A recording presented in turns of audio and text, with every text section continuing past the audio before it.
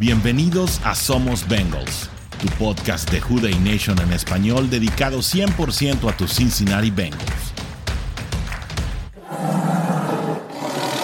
Hola WDNE, ¿cómo están? Mi nombre es Orson G y me da el mayor de los gustos darles la más cordial de las bienvenidas a su espacio, su programa Somos Bengals, especialmente en un Victory Tuesday, que pocas veces nos toca decir esto, y para ello no estoy solo. Estoy acompañado por mi buen amigo Oscar Varela desde el centro de la República, y desde Monterrey, Nuevo León, nos acompaña Rodrigo Guerrero, el Warrior, pues, ustedes saben a quién me refiero. ¿Cómo están, señores? Bienvenidos a Somos Bengals. Dale, Warrior, dale. Oh, la gentileza. La gentileza cuando le estoy dando un trago. Ah, tú dale. A ver, bien, pues a ver, andamos bien, andamos contentos. Felices, contentos. Ya nomás, qué chulada de vimos un gran desempeño del equipo. Pero pues ya de eso hablaremos más adelante. Oscar Varela, ahora sí, porfa. ¿Qué onda? ¿Cómo están, amigos? Pues aquí otro martes y, como dijo Jake Browning, viva Bengals, ¿no? Yo creo que así es.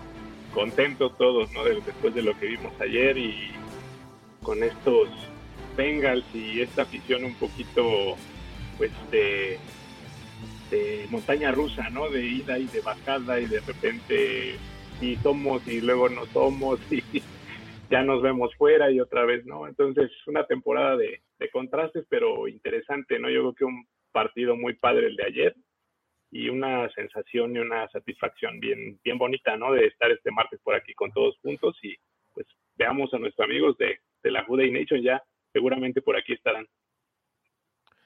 Así es, porque Bengals permanece en la pelea de la mano, pues, de un hombre que la semana pasada era el villano.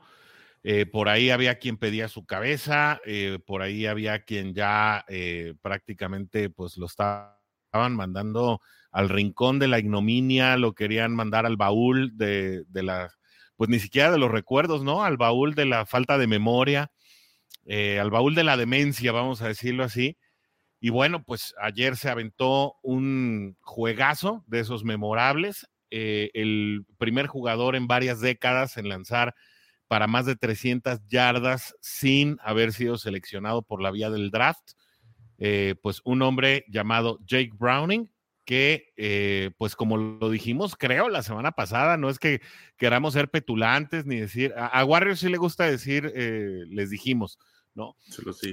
Pero pues la verdad es que Jake Browning fue el héroe del Monday Night Football, y eso ya quedó para la historia de la liga y del equipo.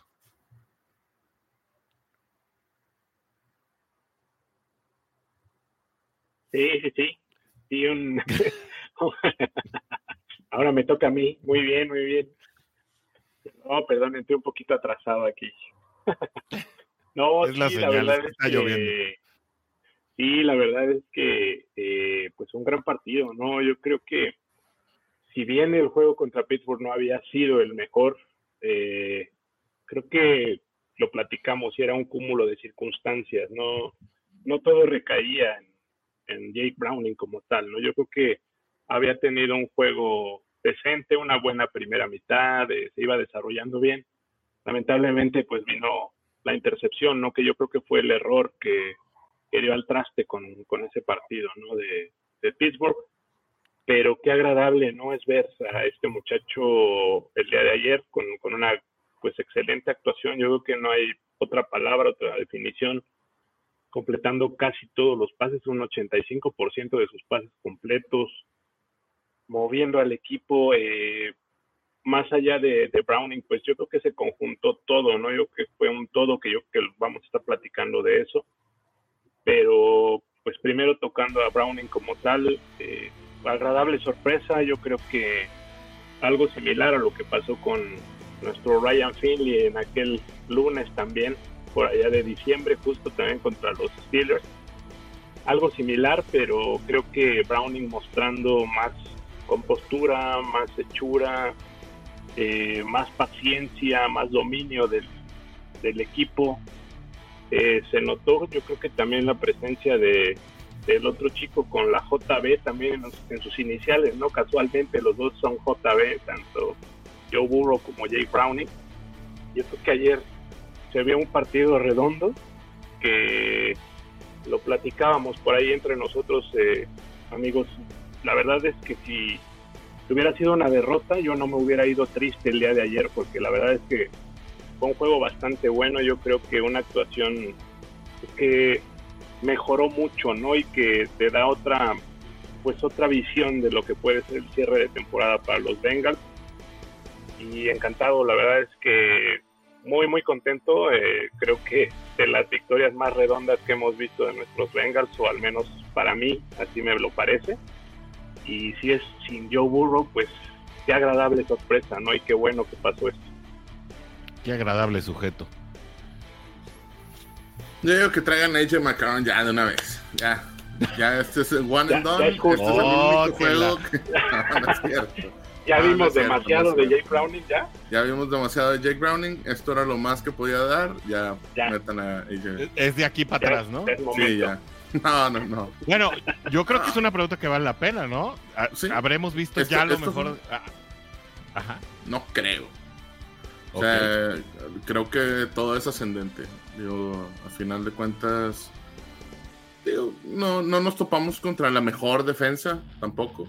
Eso es entendible. Que no es nada mala, ¿eh? Pero no estoy diciendo que sea mala, nada más. Sí. Yo no estoy diciendo que no son las defensivas que nos hemos topado anteriormente en la de San Francisco, ¿no? Que nos hemos topado, digo, otras defensivas, la de Steelers, Pittsburgh, o sea, definitivamente la de Baltimore. O sea, son defensivas, Cleveland. Y Cleveland.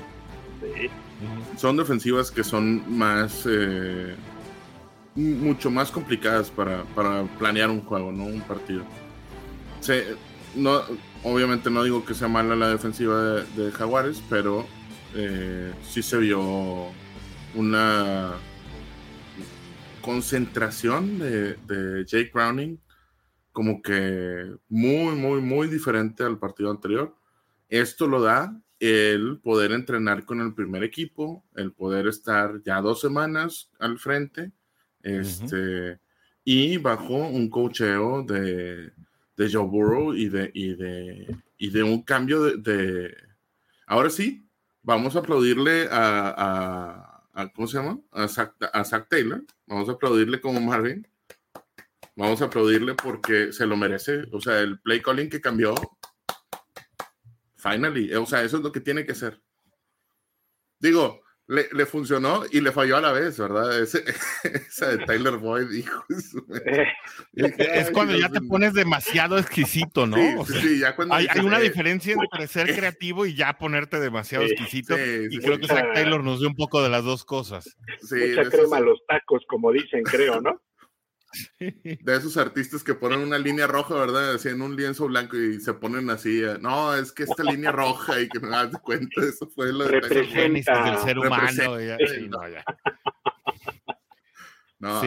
Pero definitivamente yo creo que tienes razón, Warrior. Es obvio. Mira, te voy a decir, en un principio sí me estaba cansando un poco y creí que íbamos a ver digamos que la misma versión del play calling de Zach Taylor que habíamos estado viendo, no solamente en el partido pasado contra Pittsburgh, sino pues el play calling que ha venido siendo consistentemente con Joe Burrow y esos pasecitos al flag tan insistentes, la manera en que pues se arrancó el juego con otra vez corridas por dentro de los tackles, etcétera. Dije, híjole, vamos a un partido de más de lo mismo, ¿no? Pero a medida que fue avanzando el partido, sí se vio un diseño mucho más adaptado no solamente a las habilidades y a los talentos, limitaciones y ventajas de Jake Browning, que también, insisto, creo que no debemos, sí vamos a hablar del play calling más adelante, pero sí estuvo de alguna manera diseñado en función de tu pasador, pero también en intentar jugadas de un poco de mayor creatividad. Y sí, sí es cierto, se pasó un poco en momentos del partido y se puso en riesgo incluso el destino del mismo. Pero creo que regresando, ¿no? Del play calling hacia la persona de Jake Browning, yo creo que la manera en que él lo ejecuta y él toma las decisiones, en un momento lo vimos hacer 2 o 3 audibles en momentos específicos cuando leyó a la defensiva.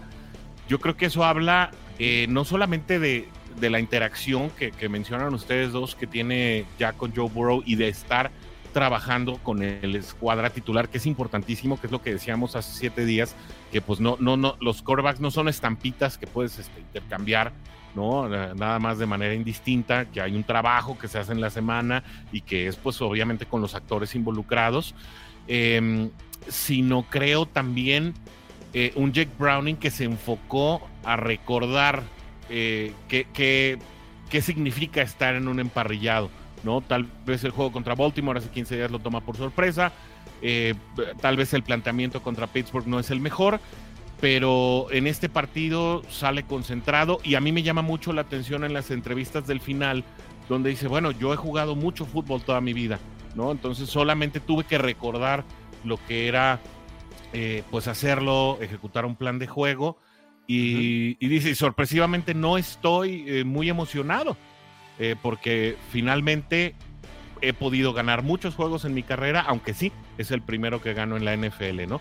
Y yo creo que eso habla un poco del temple que podemos esperar para este chico en el futuro. No sé si todos sus juegos van a ser de 300 yardas, no sé si todos sus juegos van a ser con un rating arriba de 90, ya vamos a revisar las cifras, pero da buena espina de que puede tener buenos juegos, ¿no?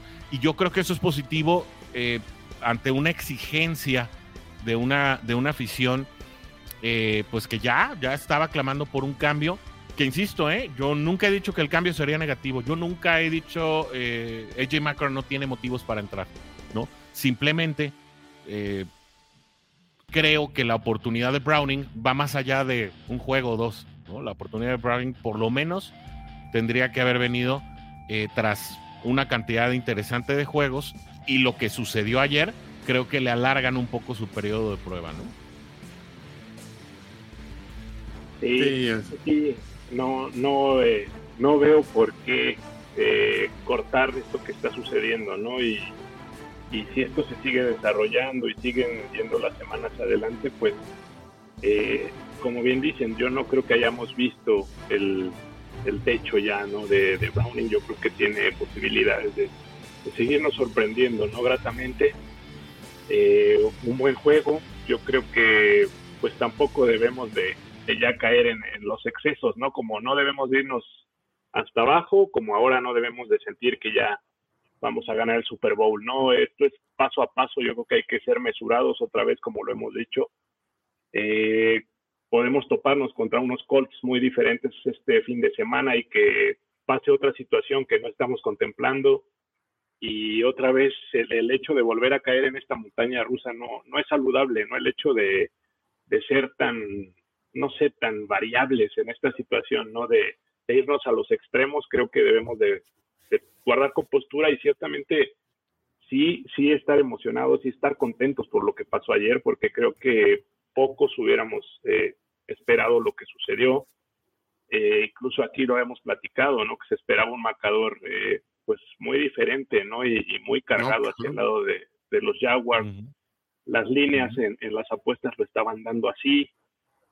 El antecedente, lo que habíamos visto, pues pronosticaba otra cosa, ¿no? Entonces, qué agradable que nos den estas sorpresas, qué agradable haber visto este partido de ayer. Yo insisto que la verdad fue partido que te deja contento, te deja feliz, y les reitero, la verdad es que si se hubiera perdido yo no me hubiera ido de malas a dormir el día de ayer. Yo creo que todo se conjuntó. Browning haciéndolo bien, lo habíamos platicado, ¿no? Es un chico que venía de buenas estadísticas, ¿no? En el colegial, en la preparatoria, ciertamente no había tenido la oportunidad. Ayer mismo lo platica en esta entrevista de que pusiste un poquito el clip, amigo, con John Sutcliffe. es lo mismo que le decía, es un ir y venir de 4 años, los últimos 4 años, ¿no? Yendo y viniendo entre practice squad, entre tener o no la oportunidad. Todo esto es un trajín complicado, ¿no? Pero qué bien que haya mostrado esa compostura el día de ayer. Qué bien que Zach Taylor empezó a experimentar con otras situaciones también en el plan de juego. Qué bien que no todo es, por ejemplo, Joe Mixon, ¿no? Qué extraño que justamente corre la primera jugada y después lo ves que sale y empiezan a darle la bola a Chase Brown.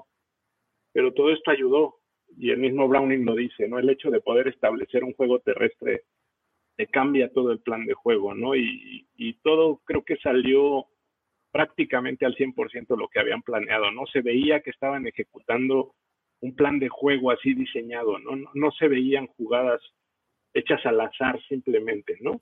Ciertamente, como dicen, ciertos abusos, sí, ciertos abusos se cometieron, sí. Y de repente voló la imaginación muy lejos, ¿no? Dos. Hubo creo que unas 3 jugaditas por ahí cuestionables, pero sin duda la de Boyd creo que fue el punto clave de ese ponerle mucha crema a los tacos y que pudo haber costado caro, ¿no? La verdad es que cambió mucho, en ese momento cambiaba mucho, ¿no? El momentum del juego, pero Bengals supo reponerse y creo que eso también es bien valioso, ¿no? Pero el balance general es completamente distinto cuando puedes establecer ese juego terrestre, Warrior. Sí, claro, digo, y se notó la gran diferencia, y más porque me da gusto que le empezaron a dar bola a Chase Brown, y cuando se la daban lo hizo bien. Entonces no veo por qué no seguir corriendo con los dos, ¿no? O sea, si ya tenemos allá los dos, pues ¿por qué no continuar? Digo, a final de cuentas creo que Bengals en un principio sí cuida mucho como que el que ya tengas tiempo, ¿no? En el equipo y te deja ahí de titular y todo, pero creo que es momento de cambiar esa perspectiva. Yo sé que llega Chase Brown en esta temporada y a lo mejor en las siguientes donde lo van a empezar a meter, pero más de lo que lo pueden meter en esta temporada, pero de todas maneras creo que empezar ahorita es un buen momento. Es lo que decíamos la semana pasada. Al momento de ya no estar Joe Burrow contigo, no contar con tu quarterback titular, las cosas tienen que cambiar y tienes que irte al plan B, C, D, al que te vaya a dar resultados, ¿no? Yo creo que ni Zach Taylor se esperaba este win de esta manera. O sea, él diseñó un plan de juego, porque yo lo veía en la celebración, ya ves que hacen en el locker room. Yo lo veía así como que bola de juego para todos, ¿verdad? Así como que no sé qué pasó, pero ganamos. Y a Jake Browning también, así como que, ay, yo voy a hacer el chant, como que pues siempre estoy del otro lado, ¿verdad? Nunca he estado aquí al frente. Como que sí los agarró de sorpresa en un momento de que, oye, pues ganamos, ¿verdad? Y a pesar de que pasa lo lamentable de Trevor Lawrence, yo creo que aún así Bengals puede salir ganando este partido sin broncas. O sea, sí hubiera sido más complicado, y a lo mejor hubiéramos tenido menos oportunidad de ganarlo, pero de todas maneras yo siento que como iba embalado Bengals dentro del partido, sí se podía ganar el partido. Aparte le ganas a unos Jaguares en su casa, que si ganaban este partido se iban al first seed. O sea, tumbaban a Delfines, tumbaban también a Baltimore. O sea, de nada, Charlie Guerrero. Sí, de nada. Por si nos estás viendo, siempre le ayuda a los Delfines, ¿verdad? ¿Te das cuenta? Sí. Somos brothers. No, y a Kansas, no, pero Kansas trae 7-4, entonces abajo, ¿no? Sí, trae 7-4, entonces no podía llegar ahí. Tumbabas a Ravens, no más bien. Sí, tumbabas a Ravens y a Miami, se iba a primer lugar. Se iban a primer lugar. Entonces, era importantísimo. Sí era un partido y muy complicado para nosotros realmente. Para Jaguares se suponía que iba a ser un flan, ¿verdad? Y el ánimo, ¿no? De recibir un Monday Night de Jaguares después de 12 años que no recibían un juego en Monday Night, ¿no? Y tracks. Bueno, también nos pasó a nosotros, y la tendencia ¿verdad? que te decía, ¿no? Que Bengals no ganaría de visita en un Monday Night también. Sí, desde 1990. Porque no pasaba hace más de 30 años. Sí, 33 años sin ganar de visitante, ¿no? También una losa bien pesada que te quitas de encima también. Todas las veces que jugamos en Monday Night que se perdieron con Andy Dalton, hijo, eso fue un llorar. Y aparte creo que también hubo un empate, ¿no? Con Miami, que también un Monday Night, ¿no? No sé. Ese fue el jueves, ¿no? ¿Fue el jueves? También fue el jueves o fue el domingo. ¿No? Fue el lunes. No, era jueves, pero fue cuando el de Halloween, ¿no? Cuando le ganan con un safety, ¿no? Que le hacen a Gio. Pero hubo un empate también. No, pero en Monday Night no, según yo no recuerdo. En prime time no recuerdo. No recuerdo empates en Londres, eso sí. Hubo un empate en Londres contra Filadelfia. Ajá. Otro por ahí con Titanes, ¿no? Y contra Washington también se empató. Panteras también. Por ahí. Sí, Marvin Lewis tiene 2 y Zach Taylor tiene un empate, ¿no? De historia reciente, pues. Sí. Pero, bueno, regresando al tema del juego terrestre, que creo es súper importante, yo creo que esto es la importancia precisamente de lo que hablábamos hace 2 semanas, ¿no? No importa que al principio o durante una gran fracción del juego, pues tal vez estés golpeando la roca y obtener 1 o 2 yardas, cuando eventualmente insistes y eres creativo, ¿no? Porque el hecho de decir, bueno, manda una carrera, pues no todas las carreras son iguales, eventualmente va a surtir efecto y alguna de esas carreras te va a pegar. Yo creo que lo mostrado por Chase Brown fue bastante interesante. Fueron precisamente las carreras que fueron por fuera de los tackles, es decir, hubo buenos resultados en ese sentido y bueno, según una estadística que traigo aquí, la carrera de ayer de 31 yardas de Chase Brown, pues es la más larga de la temporada de Cincinnati y 4 de las 11 carreras más largas en la temporada se registraron en el juego de ayer. Entonces yo creo que precisamente el no ser tan fiel a la estadística y a la tendencia, pues yo creo que eventualmente también surte resultados. Y esto no es parte solamente de un plan de juego, sino, como decía Warrior hace ratito, pues de romper con filosofías que a lo mejor en un momento dado se te empiezan a convertir en huecas y que en lugar de estarte ayudando, pues te están privando de, pues precisamente de ser efectivo en el resultado. A mí me encanta ver, por ejemplo, aquí a Joe Mixon, aunque no consigue las 100 yardas él solo, el hecho de que su contraparte es decir, Chase Brown haya conseguido 61 yardas, ¿no? Y que ya entre ellos dos hayan conseguido casi 130 juntos, pues precisamente te habla de la efectividad que representa insistir, pues tal vez en un estilo de juego para el que no fue diseñado tu equipo, me queda claro. Cincinnati fue diseñado para pasar primordialmente la bola, pero es algo que discutí mucho con el coach, ¿no?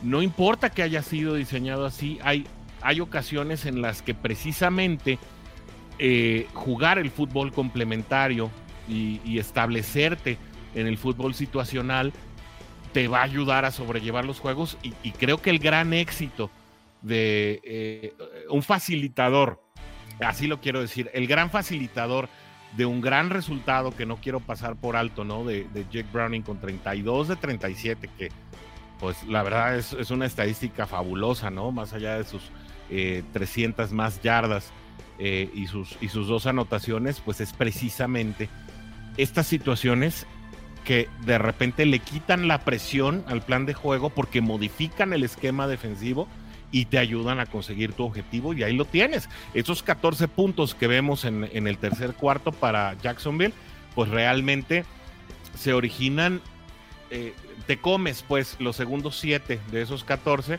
por un error sí a la ofensiva, por ya lo dijimos, ¿no? Una llamada que se pone demasiado coqueta, pero finalmente sí, creo que a Bengals nunca se le fue el partido de las manos, y gran parte de ello es, que también lo podemos ver ahí, es porque pudo conservar el balón pues durante más de 30 minutos, ¿no? 34 para ser precisos, y eso obviamente te facilita, no te garantiza, pero sí te facilita ganar juegos. Oye, si no me equivoco, nada más en una ocasión se pateó de regreso, ¿no? Solo de punt, nada más hubo un punt. ¿Fue una o fueron dos? Fue uno, según yo, Según yo, fue solo uno. O sea, la verdad es que vas viendo el juego y no lo voy contando, ¿verdad? Sí, pero de recordar así el partido, creo que nada más fue una ocasión que se entregó la bola. Sí. Y es que porque hubo intentos de gol de campo y obviamente culminaciones. Perdón. Y te ayuda el ataque terrestre a tener más tiempo el balón, a que la defensiva esté menos cansada. La efectividad en terceras oportunidades creo que también fue importante, ¿no? Concretar siempre en tercera oportunidad es básico. Y en cuarta, hubo conversiones de ambas oportunidades. Cuarta, sí. Y creo que también importante el hecho, como bien dicen, de que ya no solo sea Mixon, ¿no? El hecho de que veas que hay otro corredor capaz de moverte el balón, te da esta dualidad y te da esta situación en la que las defensivas ya no nada más tienen que enfocarse en Joe Mixon, ¿no? Esperemos que sigan usando el plan de juego donde incluyan un poco más a Chase Brown, que pues desde que lo draftearon, en lo personal fue, creo que lo que decía, ¿no? La selección que más me gustó de este chico, por la filosofía de trabajo que trae, y pues esperemos que lo siga demostrando, ¿no? Que poco a poco se vaya ganando por ahí en un lugar. Mixon pues logrando poquito a poco las metas que habíamos platicado, ¿no? Ya llega ayer a las 6,000 yardas, se pone ya también con 46 anotaciones por tierra, que ya es el tercer lugar histórico y está bien cerquita de romper ya la marca de Rudy Johnson y quedar como el segundo en la historia ya en acarreos de touchdown. Boyd, por ejemplo, dentro de lo negativo, pues lo positivo, que también ya llega a esas 500 recepciones y también se acerca un poquito más a los récords. Entonces, redondo, yo digo que el partido fue bastante redondo, quizá la defensiva por ahí con algunas situaciones que no nos han gustado mucho, ¿no? Últimamente, y que creo que es la tuerca que hace falta ajustar por ahí para que el equipo esté otra vez rodando a como estamos acostumbrados, ¿no? Sí, así es. Y digo, ¿sabes qué es lo que sucedió también? Que no podemos pasar por alto. Y hablando del ataque terrestre, ¿no?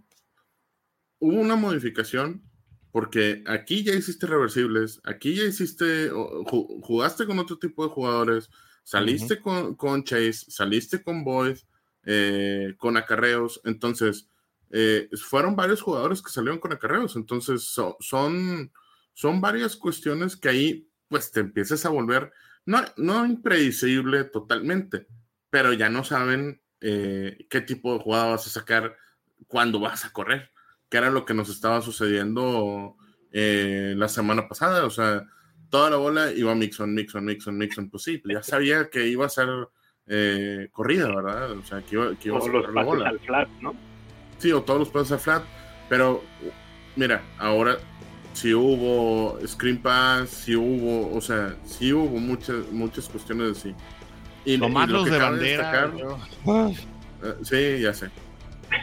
Pero los pasitos bandera no pero esos cambios de dirección, ¿no? También esos cambios de dirección en el bloqueo, en el flujo de la jugada, ¿no? Donde iban hacia un lado y de repente cambiaban totalmente el flujo, y eso ayudó bastante también, no sé, en uno de los touchdowns de Mixon es lo que platicábamos con Orson, que por ahí incluso hay un bloqueo muy bueno de Tyler Boyd y antes de arrancar la jugada se mueve Chase al otro lado y esto hace que se descoloque la defensiva también, ¿no? Entonces un partido de claroscuros para Tyler Boyd.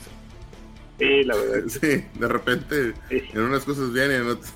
Bueno, es que esa jugada pues no le podemos reclamar tampoco tanto a él, ¿verdad? Porque pues para empezar no es quarterback. Sí, claro. O sea, no es un QB ni nada, ni él no lanza bolas. Él no, al que le debemos de reclamar es Isaac, de que, oye, ¿por qué le das la bola para que la lance, verdad? ¿Por qué le diseñas una jugada para lanzar la bola? Sí, o sea, por eso insisto, el play calling se pone muy coqueto, ¿no? Y ahí es donde ya... y destacar que pues Jake Browning es entrón para correr también, o sea, vimos ahí 2 jugadas donde pudo haberse deslizado, Partido, ¿no? Y no, él continuó, él siguió buscando la mayor cantidad de yardas posibles. Entonces, dices, caray, o sea, se fajó para continuar corriendo. Es de admirarse, ¿verdad? Esa situación. Sí, claro. Y cuando vio la oportunidad la tomó, y eso yo creo que es muy importante, y también habla de cómo ya Zach Taylor lo va soltando, ¿no? Sí, y sus salidas de la bolsa también bien hechas. Bueno. O sea, la verdad, lo veía salir de la bolsa, ok, perfectamente cómo se rolaba, y para salir a pasar, o ya escautear el campo, ¿no? Para deshaciendo a tiempo, y creo que ahorita que hablaste de rollout, el play action bien ejecutado también, se veía como el rival caía en el engaño, porque nada más era el níquel o el corner del lado opuesto el que salía a perseguir. Browning creo que lo soluciona también con paciencia, o sea, yo creo que bastante bien. ¿Les parece si vemos qué opina la Jude Nation? Porque también obviamente tiene mucho que decir. Claro que sí. Y seguro hay recados para todos aquí. Dice Fabricio, Jude, saludos Jude Nation, un placer ver jugar a nuestros Bengals y más aún verlos ganar como sea. Buen juego de Browning, al nivel, batallaron, pero la consistencia fue la clave a pesar de los errores. Así es. Carlos Horta nos dice, sin el error de Boyd, creo que no hubiera sido tan sufrida la victoria. Aquí hay que ver si el error, o sea, si eventualmente sí es Boyd quien ejecuta mal, pues no, pero pues creo que también en el momento en el que llamas la jugada, ¿no? La llaman en su la propia yarda 25, de terreno, ¿no? Cuando te acaban de anotar, sí, esa. Yo creo que esa la llamas ya por ahí de medio campo, ¿no? Pero bueno, pero sí, inclusive en zona roja, ¿verdad? Dentro de las últimas 25 yardas. Que es más, sí, ahí creo que hay más posibilidades de hacer una en primera, ¿no? Sí, pero bueno. Es claro que Boyd no ve a Josh Allen. Josh Allen es un gran defensivo, es de lo mejor que hay en la liga, ¿no? Sí, también. Y vaya, pues hace vivir a esa defensa, ¿no? Tal vez no es el Jacksonville de otras épocas, pero hay partidos en los que lucen de verdad dominantes, ¿no? Y yo esperaba una exhibición defensiva un poco más dominante, y afortunadamente no se dio. ¿Por qué? Porque pues también Cincinnati salió a hacer su juego, ¿no? Robin Cinto desde allá, desde Cincinnati, Ohio, nos dice, Jude, somos Bengals, utiliza el hashtag de confianza, claro, como debe ser, y dice, aún seguimos vivos, porque esa es la otra, ¿no? Bengals sigue en la pintura de postemporada. Sandra Menchaca desde San Luis Potosí nos dice, hola, aquí estamos con todo apoyando al equipo, y qué cerrada de boca me dieron, yo pronostiqué que perdíamos el partido. Pues, yo creo que era el consenso general. Sí, era el consenso general. Saludos cordiales a mi amigo Carlos Aquino hasta Chihuahua, quien nos manda buenas tardes desde allá, desde el Estado Grande, y manda saludos a todo el panel con un buen libro de jugadas y sacar las fortalezas del quarterback. Se jugó muy bien, y ahora la defensa extraña a Von Bell y a Jesse Bates, es un hecho. Pero bueno, es mucho pedir, a disfrutar de este momento, así es. Dice Sandra Benchaca, viva Bengals, se va a hacer, bueno, dice vivan Bengals, pero sí, puede ser, ¿no? ¿Cómo dice? A ver, como Luis Miguel, ¿verdad? ¿Cómo dice? Viva Bengals, regresamos. Ya no se oyó, pero bueno. Ya no se alcanzó a escuchar. Ahí está. Así decía. Sí. Viva Bengals. Creo que, bueno, yo sí lo oí, pero no sé si todos lo escucharon. Viva Bengals. Jake David Ávila nos dice, saludos hermanos, solo tengo que decir que se tomaron muy buenas decisiones en la ofensiva. Si esto se ha hecho desde antes, en mejor lugar nos encontraríamos, pues tal vez, a lo mejor todo esto tenía que pasar, ¿no? Para que se desenvolvieran estas cosas. Pues al final los coaches también son entes en proceso de aprendizaje, ¿no? Rafa Fox nos dice, somos Bengals, seguimos en la pelea y viva Bengals. Esto se va a hacer algo, ¿eh? Viva Bengals. Esto viene fuerte. Claro. Vamos a tener que crear otro Twitter que se Viva Bengals, ¿no es cierto? Viva José Bengals. Luis Díaz, mi amigo, nos dice, buenas y lluviosas noches. Sala, hola panel, Jude a toda la nación Bengals. Porque muy aquí lluviosa. somos Bengals, de verdad. Lluviosos ahí en Aquí Ciudad de no México. Acá en Guadalajara apenas paró. Mucho. Fíjate, en Guadalajara estuvo lloviendo está desde el cayendo sábado el en cielo. la tarde. Qué bárbaro. No, qué horror. Sí, bueno, con cuidado. Sí. Eduardo Ramírez nos dice, manden agua, victoria, hashtag manden agua. Manden agua, sí. Pon tu comentario para subirlo. A Browning se le ve un temor a lanzar pases profundos, increíble sus números de ayer, pero la victoria no debe cegarnos y creer que todo es perfecto. No todo es perfecto, definitivamente no. Hay áreas de oportunidad todavía. Claro. Dice Carla Alonso Navarro, saludos desde acá de Zapopan, dice, siempre somos Bengals, caballeros, y saludos y abrazos. Ayer vi garra y más agresividad, vi a Browning más confiado, ya más acoplado, empoderado. Incluso si hubieran perdido me hubiera quedado satisfecha el equipo. Yo hubo momentos en que ya me ponía, cuando se fueron a tiempo extra dije, ay, y luego gana el volado Jacksonville, ¿no? Ahí sí hay que reconocerle a la defensa en el momento adecuado. Sí. Paró el cero, ¿no? Sí. Ya ella eligió mal, perdió el volado. Sí, hombre, por eso no lo dejan jugar. No, por eso no juega. Por eso no lo dejan jugar, porque no escoge bien el volado. Oye, pero Dax Hill, ¿no? Yo creo que fue de las jugadas también más frustrantes cuando se quedó allá nada de la intercepción, hombre, no. Sí, que si la bateas, pues ya, ¿no? O sea, si él decide batearla, sí, claro. Nos ahorramos 14 puntos, porque después de ese touchdown viene el asunto de Tyler Boyd, ¿no? Pero bueno, ya. Dice José Luis Díaz, creo que Browning tapó muchas bocotas y demostró que puede ser alguien confiable durante la ausencia de Burrow. Yo creo que ahora la prueba de Jake Browning, ya para cerrar el tema del mariscal, pues es consistencia, ¿no? O sea, tiene que dar más de estos partidos, porque como acaba de decir Eduardo Ramírez, bueno, no todo está ganado y no nos vamos a ir al Super Bowl con él. Yo creo que también hay que poner el otro lado de la historia, ¿no? Y ahora Jake Browning tiene que darte más partidos donde complete la mayoría de sus pases, donde te haga más de 200 yardas, donde no lo intercepten demasiado, etcétera, ¿no? Dice Martín Casaus, hola, buenas noches, Jude. Somos Bengals. Si se puede jugar de esta forma, aspiramos a playoff. Se pudo jugar en equipo, todos hicieron su labor, menos Tyler. No, cierto, dice. Mira, por fin vimos algo de Coach Zach Taylor, y es buscar ganar como sea, porque ahora sí se vio un sistema, ¿no? Porque cuando puedes salir adelante con tu QB número 2, ya significa que tienes algo de sistema, ¿no? Que es algo que le elogian mucho a Shanahan con Brock Purdy o con cualquier mariscal, ¿no? Que te puede sacar el partido. Eric Ili Castañeda se subió a la bicla y nos dice Jude desde la cleta, así es, como debe ser. César Zapón, desde Cincinnati, Ohio también, un abrazo para ti, César. Dice, saludos amigos desde Cincinnati, como siempre, feliz por la victoria de anoche. Vamos que sí se puede llegar a los playoffs, así es. Un abrazo para ti, mi querido César, qué padre que estás con nosotros. Adrián Macedos nos dice, Jude a todos, ajustar las tuercas a Luan Arumo para que logre descifrar su propia defensa. Aunque novatos, pero hay talento y debe diseñarse una defensa. Mira, a mí me gusta algo, Adrián, que es el hecho de que pues se descifró de alguna manera los snaps que debe jugar Jordan Battle, los que debe jugar Nick Scott. Jordan Battle está jugando en primeras y segundas oportunidades, Nick Scott está jugando en tercera, y eso le ha venido bien al tacleo de Bengals, al tacleo. Yo creo que todavía hay muchos errores en relevos.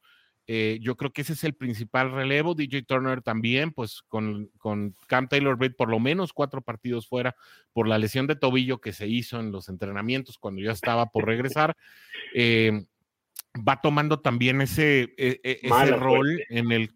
Sí, yo creo que todavía se pierden los relevos. DJ Turner todavía no capta al 100% cuando tiene que tomarlos, algo que creo que no solamente la ausencia de Eli Apple y Jesse Bates está pesando, de Jesse Bates y Von Bell, sino también de Eli Apple, porque Eli Apple se le iba de repente su propia marca, pero nunca el relevo, ¿no? Entonces, bueno, pues creo que es parte de estos growing pains, como le dicen allá en Estados Unidos, ¿no? Dolores del crecimiento, pero estos 4 cuatro chicos, Dax Hill, Jordan Battle, DJ Turner y Cam Taylor-Britt, pues tienen todos los argumentos para convertirse en un perímetro bastante interesante en los años por venir. No quiero decir exitoso, no quiero prometer falsos, pero pueden ser interesantes, ¿no? Asa también nos dice, se jugó bien todo el equipo, así es. La defensa todavía con sus áreas de oportunidad, ¿no? Lo que acabamos de decir. Sí. Dice José Luis Díaz, exacto, mi Oscar, parece que se ganó la continuidad de seguir en la titularidad y, ojalá mejore semana a semana de aquí a la 17, pues ojalá. Sí. Y que eso se traduzca también pues en expectativas reales, ¿no? Adrián Macedo dice, la actitud de Cincinnati cambió y se notó en Browning, Chase, DJ Turner, a diferencia de las caras de Boyd y Higgins. Eso es liderazgo y se necesita. Temas de interpretación, ¿no? Sí. Jorge Cervantes nos dice, muy bien Browning, sin cometer errores, excelente plan de juego, involucrando las alas cerradas. Eso también me gustó, todas las alas cerradas en algún momento dado tuvieron algún pase, ¿no? Que hasta la semana pasada lo habíamos visto. Y pues Irv Smith participaron también en los bloqueos, o sea, bien ahí, ¿no? A los tres receptores estelares, como dice, hay que tomarlo con mesuras. Sí es. Jorge Cervantes también agrega, dice, pero hay que disfrutar de la victoria y sí. Claro. Ángel Rivas, mira, aquí anda Ángel Rivas, un abrazo, saludos al panel. Can I get a Jude? Pues claro, Jude. Desde el centro de la República. Luis Enrique Ochoa nos dice, ¿saben quién hizo el play call ofensivo? Parecía otro equipo, una West Coast tremenda. Zach Taylor y Brian Callahan, ¿no? Son los que lo diseñan, pero creo que ahora se apoyaron. Creo que ahora se apoyaron también, yo creo, un poco más en Frank Pollack, que es el coordinador de juego terrestre, porque se vio, ¿no? Se vio que hubo un poco más de creatividad por ese lado también. Rodolfo Reyes Mendoza nos dice, buenas noches a todos. Muy contento en el estelar de la jornada, me gustó mucho cómo encararon el juego con intensidad y rompiendo la quiniela, yo creo que es eso, ¿no? Dice, 0-10 en Monday Night Football desde 1990. Mira, este dato está interesante, ¿no? ¿Perdón? De visita. De visita, ¿no? Esa es la aclaración que yo... Porque sí, pues ya habían ganado en horario estelar, pues, ¿no? En la era de pues el Ryan Philly fue... El One Hit Wonder fue en Monday Night, ¿no? Por ejemplo. Fue en Monday Night también, sí, pero fue en Cincinnati. La estadística de Ángel. Pero no es 09. ¿No era 09? 09, yo tenía un 09 también. Pues mira, bueno, nosotros tenemos otros datos, Ángel. No te creas. Tenemos otros datos. Sí. Dice Garfield Barrera, Browning me sorprendió, jugó magistral, Jude, y sí. Rodolfo Reyes Mendoza, ya aproximándonos al fin de los comentarios, dice, se los pusieron, pero bien puestos, salvo la jugada tochera. Estuvo medio tochera, sí, bien. Pero tuvieron el carácter de darle la vuelta y bueno, mientras exista la posibilidad, seguimos aspirando a playoff, así es. Orlando, aquí anda, mira, aquí andamos, tarde, Orlando, pero seguro gusto verlos, gusto tenerte aquí, Orlando. Sí, y qué bueno que Browning nos cayó la boca a muchos, ahora sí podemos confiar en Taylor. Jude, pues falta la prueba de la consistencia, pero es un buen inicio. Está en proceso. Eso. Carlos Aquino dice, ahora sirvió que estuviera Higgins sano. Las alas cerradas las utilizó muy bien, así es lo que se decía. Dice Ángel Rivas, las dos optativas que intentaron fueron muy mal ejecutadas. Sí. Tal vez sí, ahí por falta de tom. Creo que le faltó decidir a tiempo, ¿no? El QB Sneak dice, no es Snake, es Sneak. No, es que espérame, ya le dije Snake, por eso. Ok, bueno. Ya es Jake bueno, ya.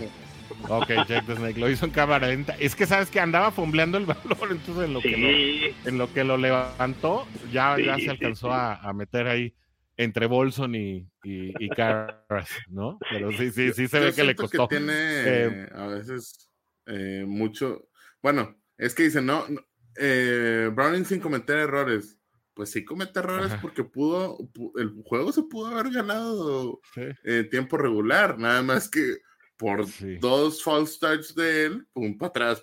Sí, también, Sí, es cierto. Y de hecho sale enojado.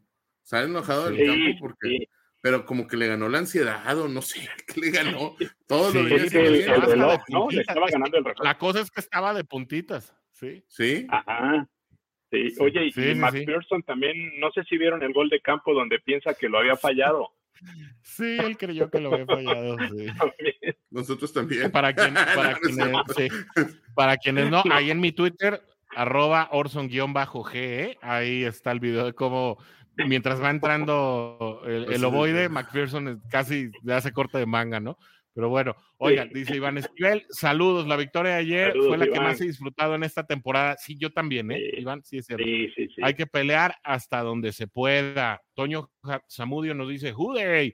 Un abrazo Saludos, para Toño. todos, un abrazo para ti, mi buen Toño. Igual para ti. Alfonso Barragán López nos dice, ganó nuestro muchachito, Juday, y hasta de los que no era muchachito también.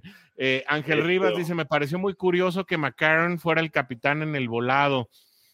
Normalmente, Bengals tiene esta tradición, en la que el quarterback reserva es quien va al volado. No sé si se acuerdan que Brandon Allen era el que lo hacía el año pasado.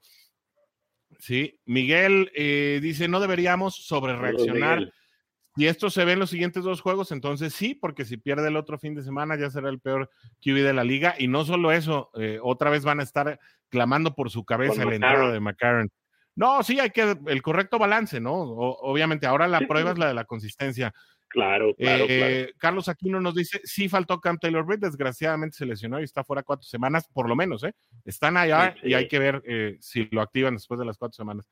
Dice Snake, el corrector hizo lo que quiso, pero otra vez puso Snake. Así que, bueno, ni hablar, Ángel, ahora pero sí te entendimos todos. Ahora sí puso Snake. Sí.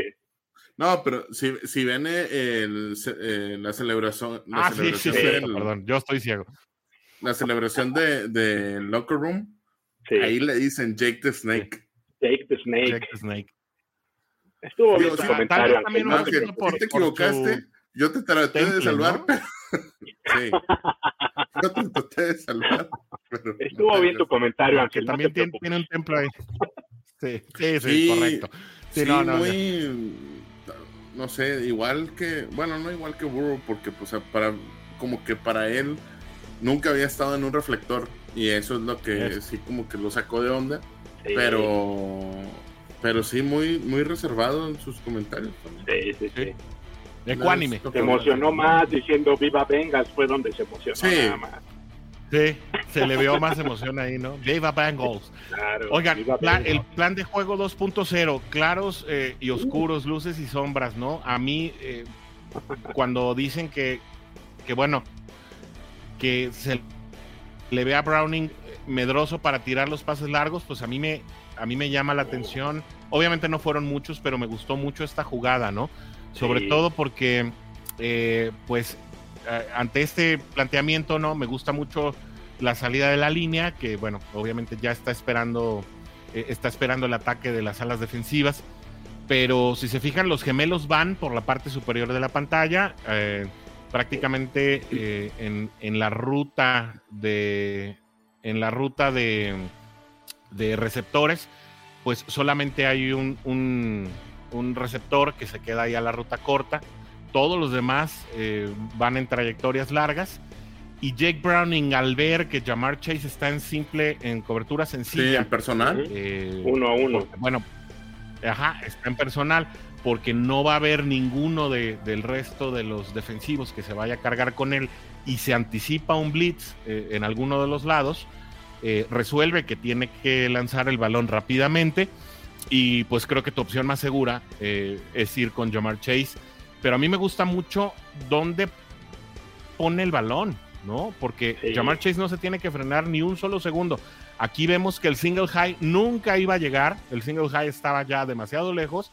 Jake Browning los hace pagar al mejor estilo de Joe Burrow, y bueno, pues Ja'Marr Chase no tiene sino que recibir el balón, irse derechito a las diagonales, ¿no? Una jugada que a mí en lo particular me gusta. Incluso, bueno, pues por ahí una pequeña provocación, ¿no? De llamar taunting. Yo pensé que le iban a marcar taunting. Que le alcánzame si puede. Yo dije, todo está indicado para que le marquen ahí. Pero bueno. No, que no pasó. Pero el toque, ¿no? El toque de Browning, la verdad es que es justo. Pero fíjate desde cuándo. pero ¿desde cuándo toma la decisión? Si te fijas, por ejemplo, ahí cuando Boyd se corta, ¿no? y queda solo adelantito del 1st y 10, que pudiera ser pues la más segura y la manera en la que aseguras ya la permanencia de la serie. Browning ya había decidido tirarle en cobertura sencilla, ¿no? En 1-1 en personal a Jamar Chase, y eso independientemente de cómo estuvieran desarrollándose las otras trayectorias. Y yo creo que pues eso vale mucho, mucho la pena que lo hagamos notar, porque no solamente forma parte del plan de juego, sino precisamente de cómo está mentalizado Browning a ejecutar ese plan de juego, ¿no? ¿Quién escapa el que está haciendo el bloqueo por la espalda? Sí, ¿verdad? No lo había visto. Ahorita estaba viendo, pero parece un bloqueo por la espalda. Sí. Mira, ahí. ¿Dónde, Warren? El 6-7 es Bolson, ¿no? Es que no alcanzo a ver. No. Hasta abajo, ¿no? Escapa. Se me hace que no, es Bolson, ¿no? Ah, ya. Es que no alcanzo a ver si... Escapa, ¿verdad? ¿6-7? Sí, es 7. No, es Bolson, ¿no? No, Bolson no está ahí arriba. Allá. Bolson está ahí arriba. Bolson es 6-7 y Capa es 6-5. Perdón, entonces es Bolson. Es que abajo es el 6-7, es Bolson, ¿no? El que está aquí no abajo. traigo los lentes, tío.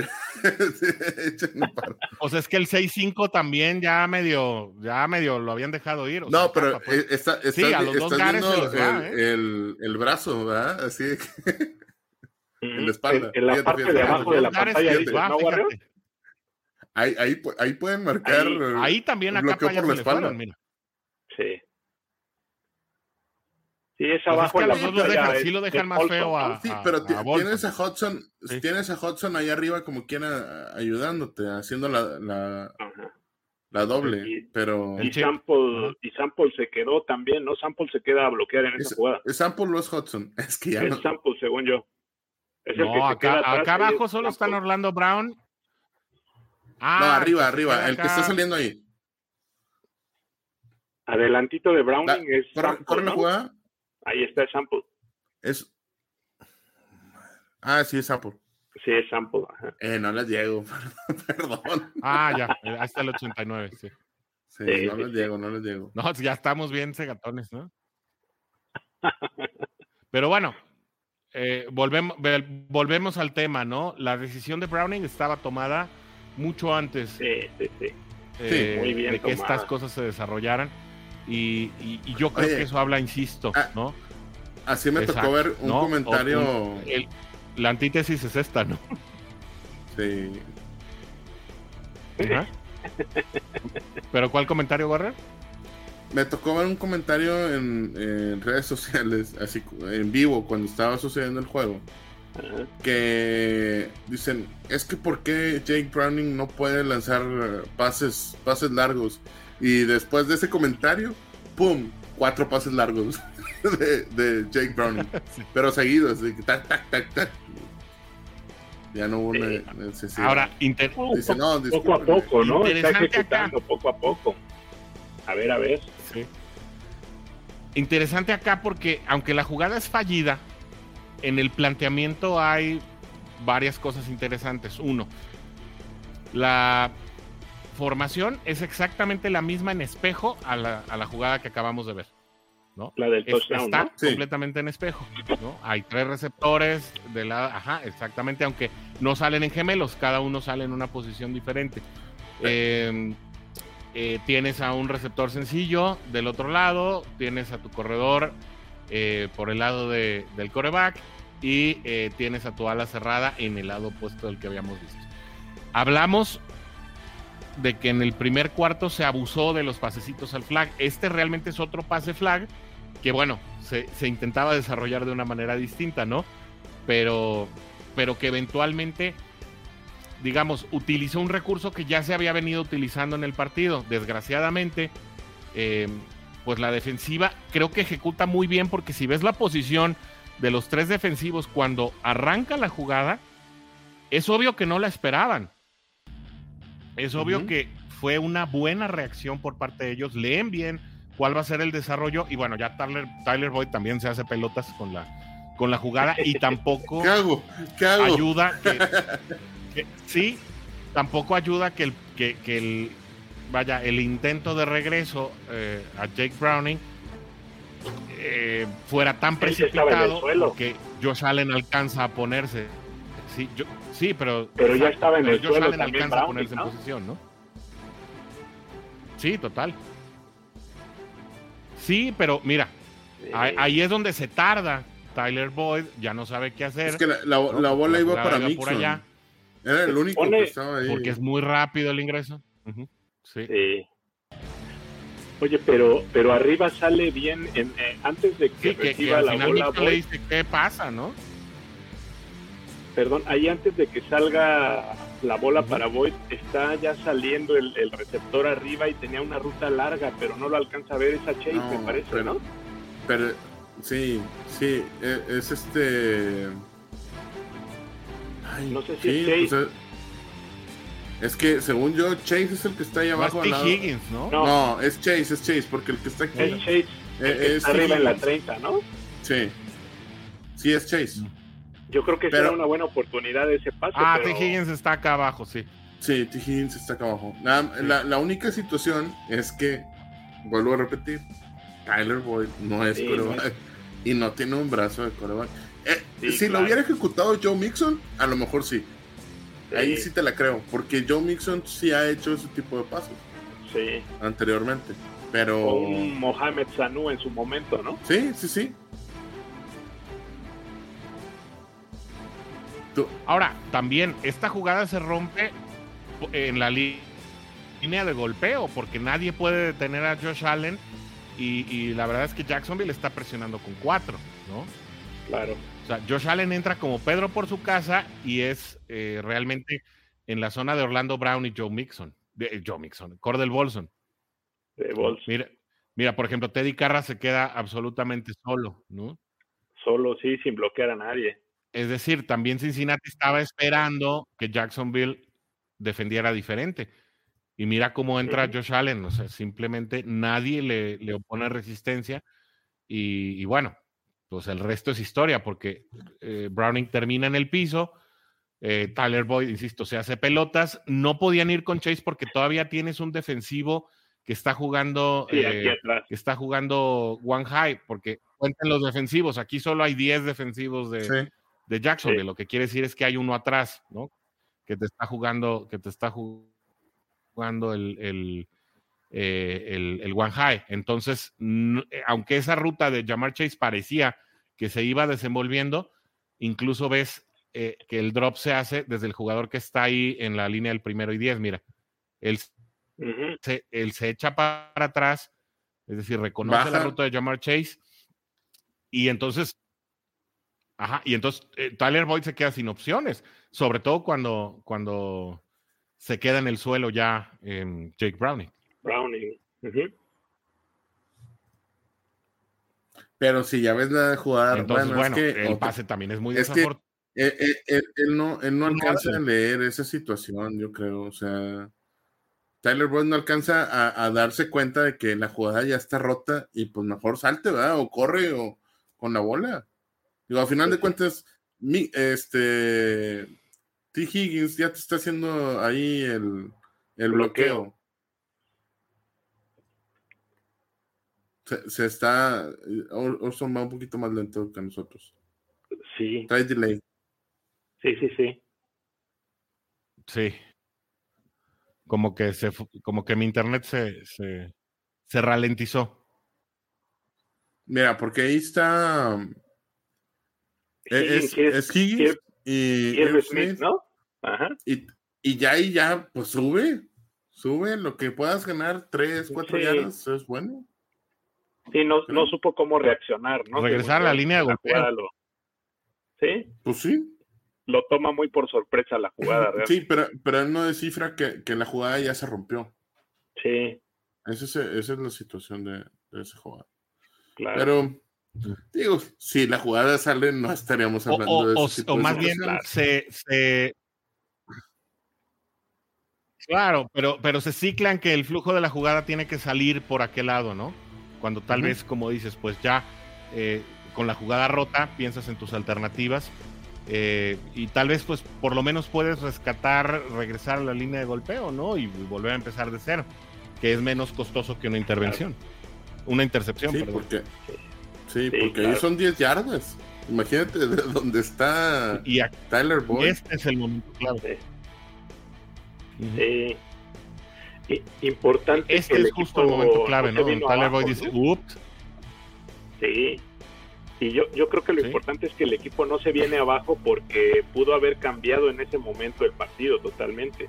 Como bien decía, son 14 puntos en un instante los que te caen y te dan la vuelta al marcador. Entonces, pues de destacar el hecho de que el equipo no se haya venido abajo en ese momento, porque yo, para serte honesto, en esa situación creo que fue donde dije, quizás se puede salir de control el partido, ¿no? Creo que pudo haber sido un momento donde todo pudo cambiar, ¿no?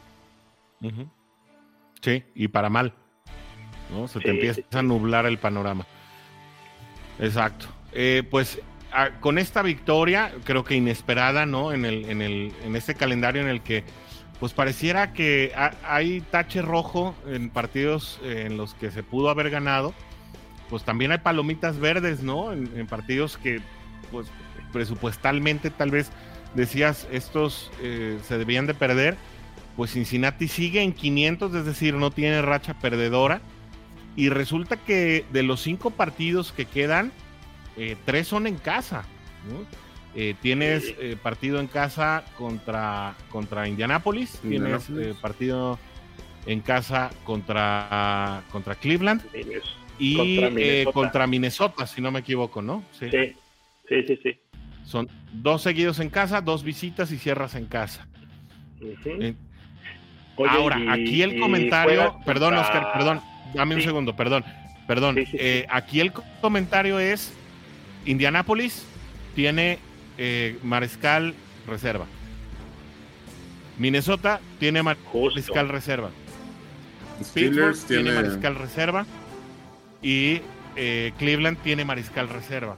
Uh-huh. Es decir, el factor Browning digamos que se aminora o se matiza en un cierre de temporada que puede ser interesante.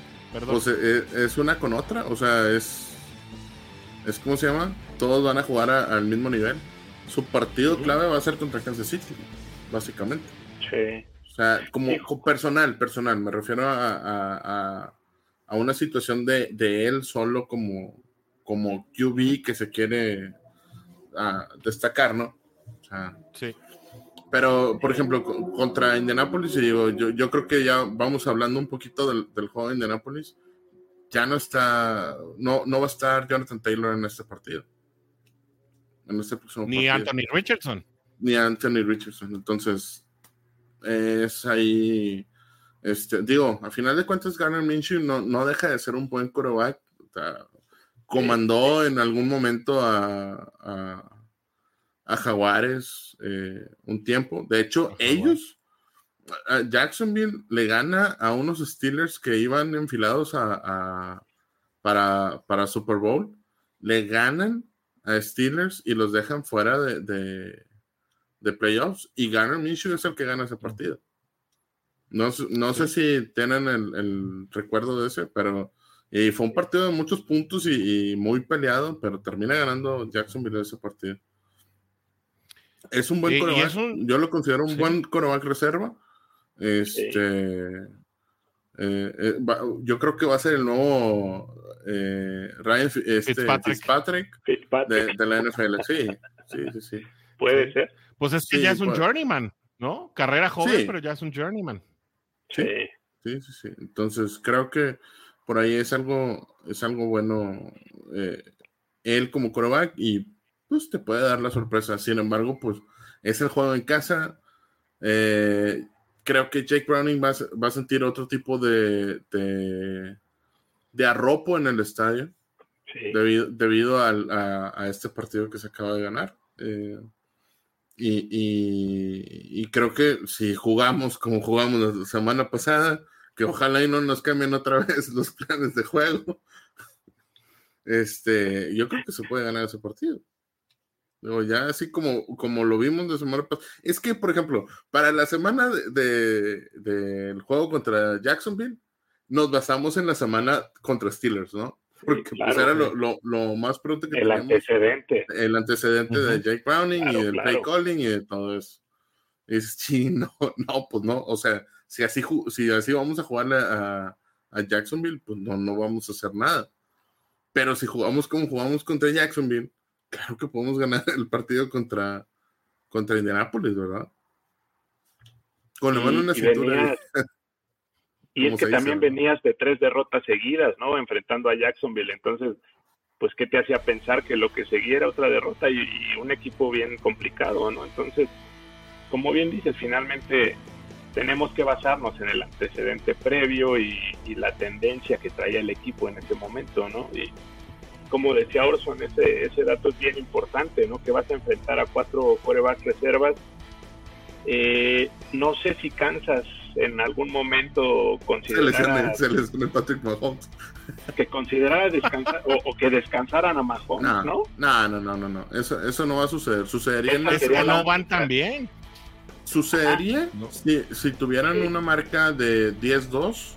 Sí, que ya fueran más arriba, ¿no? Y Kansas ahorita es el sembrado 3. Que trajeran el first seed. Y fíjate, y ni siquiera así te descansaron a Patrick Mahomes, aún y que ya tenían el first seed. Lo descansaron a mitad del juego o después a mitad del tercer cuarto, cuando traían el first seed hace 2 o 3 años, pero y empezaron a sacar a jugadores titulares también. Es más, todavía Tyreek Hill jugaba con Kansas. Sí lo hicieron, fue en el último partido, pero Kansas no, o al menos Reed no es un head coach que piense de esa manera. Sí, y es que Kansas tendríamos que pensar que gana sus 3 partidos siguientes y que además Baltimore y Miami aflojaran el paso, ¿no? Yo la verdad es que, aunque mucha gente no le da crédito a Miami, saludos a Charlie Guerrero y a mi amigo Tigrillo, yo la verdad veo a Delfines como un equipo bien coachado. Yo creo que nadie le ha regalado el primer lugar de la conferencia. No. Es un equipo además bien armado, porque tienen armas peligrosas prácticamente en todas las esquinas del emparrillado. De manera que yo creo que para la semana 17 Kansas va a estar en plena pelea, precisamente buscando pues la mejor posición posible, claro. Va a estar precisamente buscando salirse del tercero o cuarto en el escalafón, que no le va a convenir porque se va a enfrentar pues obviamente a equipos que estén mejor posicionados también ahí en el escalafón. Y tal que no tendría la ventaja de casa tampoco. Exactamente, que es algo que le ha aprovechado muy bien a Kansas en los últimos años, jugar siempre en Arrowhead, porque pues obviamente la localía en esas instancias pesa, pero también el hecho de quedarte en casa, es decir, no estar viajando de un lado a otro, el llegar a playoffs en la parte baja, ¿no? de la escalinata, pues te representa viajar todos los playoffs, y eso se acrecenta a los, claro, o se agrega al cansancio que representan los mismos juegos, ¿no? Entonces, la verdad, yo veo que ese partido va a ser, en el mejor de los casos, un Browning contra Mahomes. Esperemos que no haya ningún tipo de anomalía que nos esté haciendo pensar que haya otro quarterback por parte de Bengals jugando en la semana 17. Así que bueno, por lo menos 4 de estos 5 sí se van a jugar contra mariscales reservas. Joe Flacco con Cleveland, la verdad este domingo es que no mostró mucho. Cleveland podría estar sufriendo mucho pues ante un Dorian Thompson-Robinson, que pues obviamente también limitaciones. Joe Flacco, que pues francamente ya no está en sus mejores años. Un Mitch Trubisky sumamente limitado, que si una ofensiva de Pittsburgh pues no ha andado muy bien, ¿no? Salvo el partido contra Bengals, pues también podría venir ahí la revancha o el desquite, como suele pasar. La última vez que vimos a Minnesota, pues ya lo platicábamos la semana pasada, pierde con los Osos, un 13-12, pues para el olvido, ¿no? También en prime time.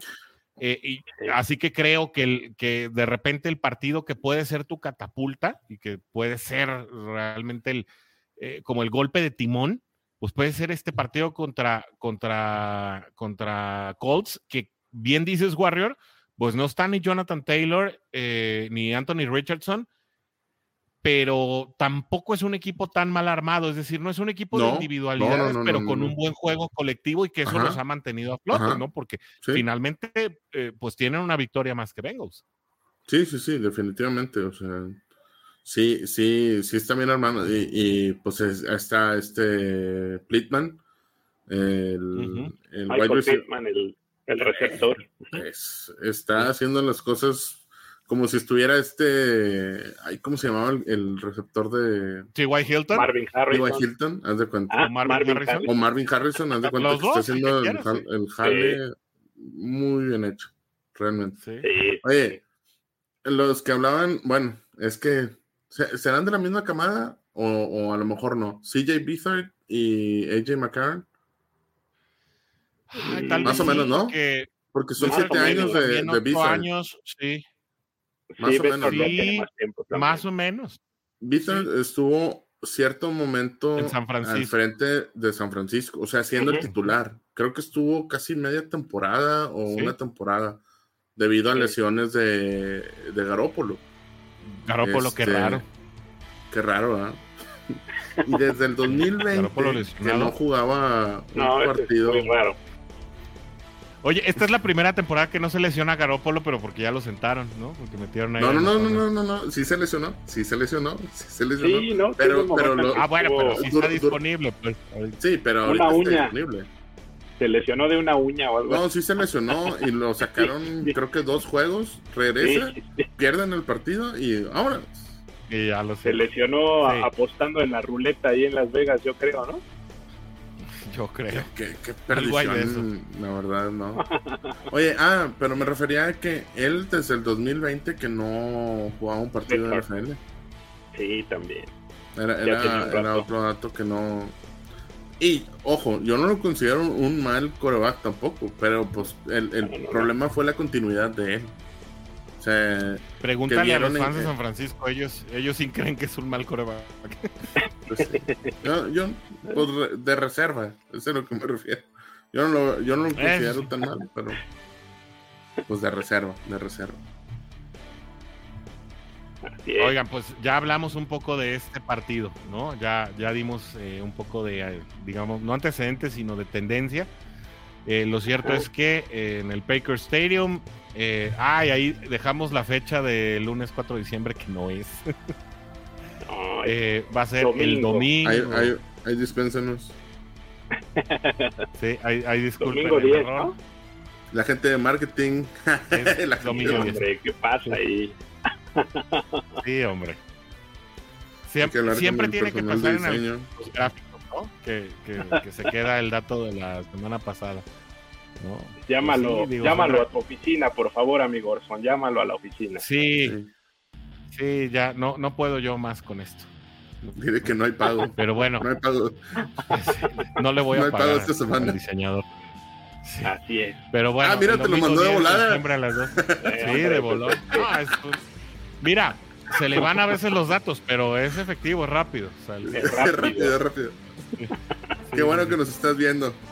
Eso. Saludos. Saludos al buen Alex.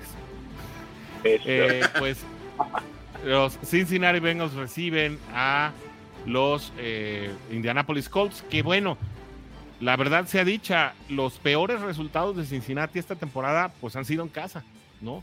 La derrota ante Pittsburgh, la derrota ante Baltimore, pues han sido en casa, y a mí nada me gustaría más, amigos, que Cincinnati le cambiara la narrativa, ¿no? A esta situación de los partidos en casa.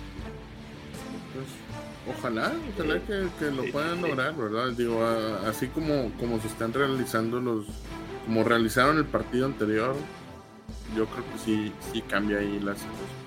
Y lo que hablábamos, nos topamos contra un equipo que, a pesar de que está con el quarterback de reserva, pues han estado realizando buenos partidos.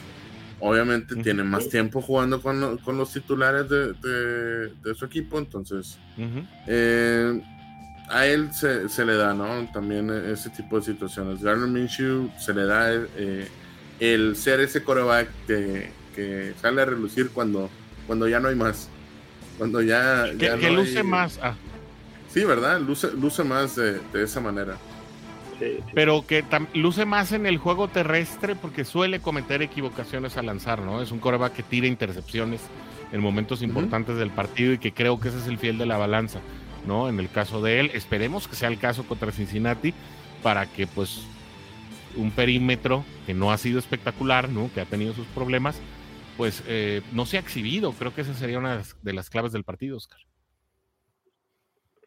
Sí, como bien dices, creo que un equipo, valga la redundancia, un equipo más como un equipo, tal cual como decía Warrior, como tú lo decías, no es Más que esté con colectivo. esas individualidades deslumbrantes, ¿no? Que te ganen por sí solos un partido, un Gardner Minshew, como bien dicen, un quarterback pues cumplidor en cierta forma, el running back Zach Moss, que pues no lo ha hecho mal también en la ausencia de Jonathan Taylor, Michael Pittman, como decían, peligroso. También. En la defensa, un Zaire Franklin, un Kenny Moore, por ahí Julian Blackmon, que son de los jugadores que están con las mejores estadísticas con Indianapolis.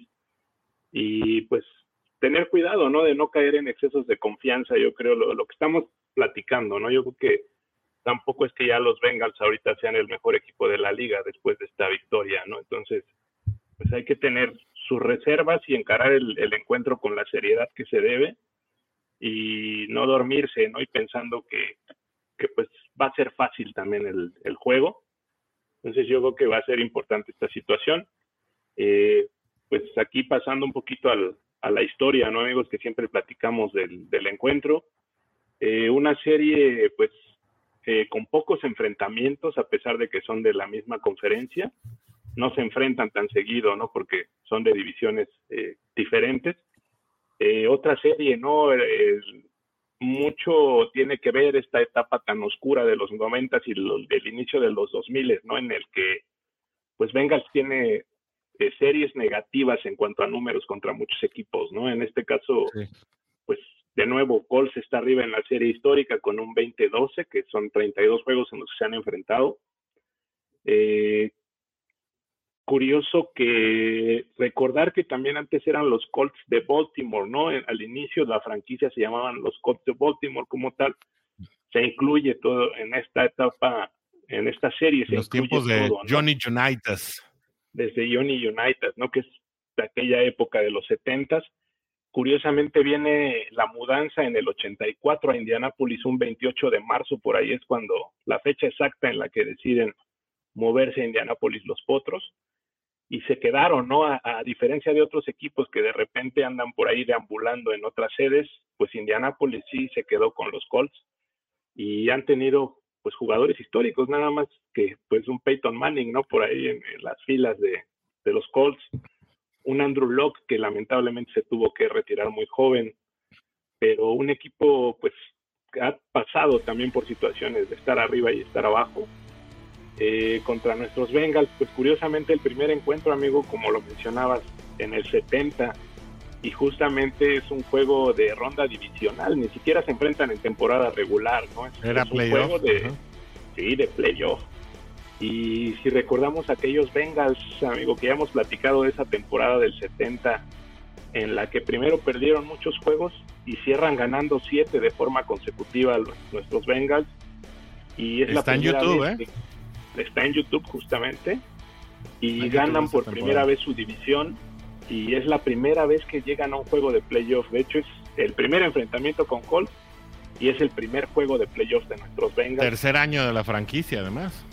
Rapidísimo, que es lo que hablábamos, ¿no? Que los Jaguars son los que rompieron ese récord llegando apenas en 2 años a playoff, ¿no? Y pues lamentablemente pierden en aquella ocasión 17-0 ante un Johnny Unitas, como bien dices. Recordar que ese equipo de los Colts logran el Super Bowl, de hecho en ese año ganan el Super Bowl número 5, entonces pues no perdieron contra cualquier equipo nuestros Bengals, no era un equipo sólido, complicado en esa época, y lamentablemente pues caen en 0 se quedan en aquel encuentro. Recordar que hay otro juego también de playoff, pero en la era de Marvin Lewis y de Andy Dalton, ¿no? Que en el 2015 contra Andrew Luck. El 13-6, ¿no? Sí, justo contra Andrew Luck, como bien dice nuestro amigo Warrior en aquella ocasión. Un partido muy, muy cargado hacia el lado de los Colts en aquella ocasión. Unos Bengals que llegaban también ya golpeados de algunas lesiones en aquella ocasión. Y pues gana 26-10 en aquel juego el equipo de los Indianapolis Colts, ahora sí en el Lucas Oil Stadium. AJ Green estaba afuera, si recuerdan, en esa temporada estaba lesionado. ¿Cuándo no? ¿Cuándo no? Ya sus últimos no le años tengas mala fe a AJ Green, amigo. Oh, no bueno, así. está bien. Está bien. Oscar lo quiere poner para el Ring of Honor, ya. Sí, hombre. No sean así con Está AJ bien. Green. Está bien. No voy a decir nada, pero nomás hoy. Eso, está bien.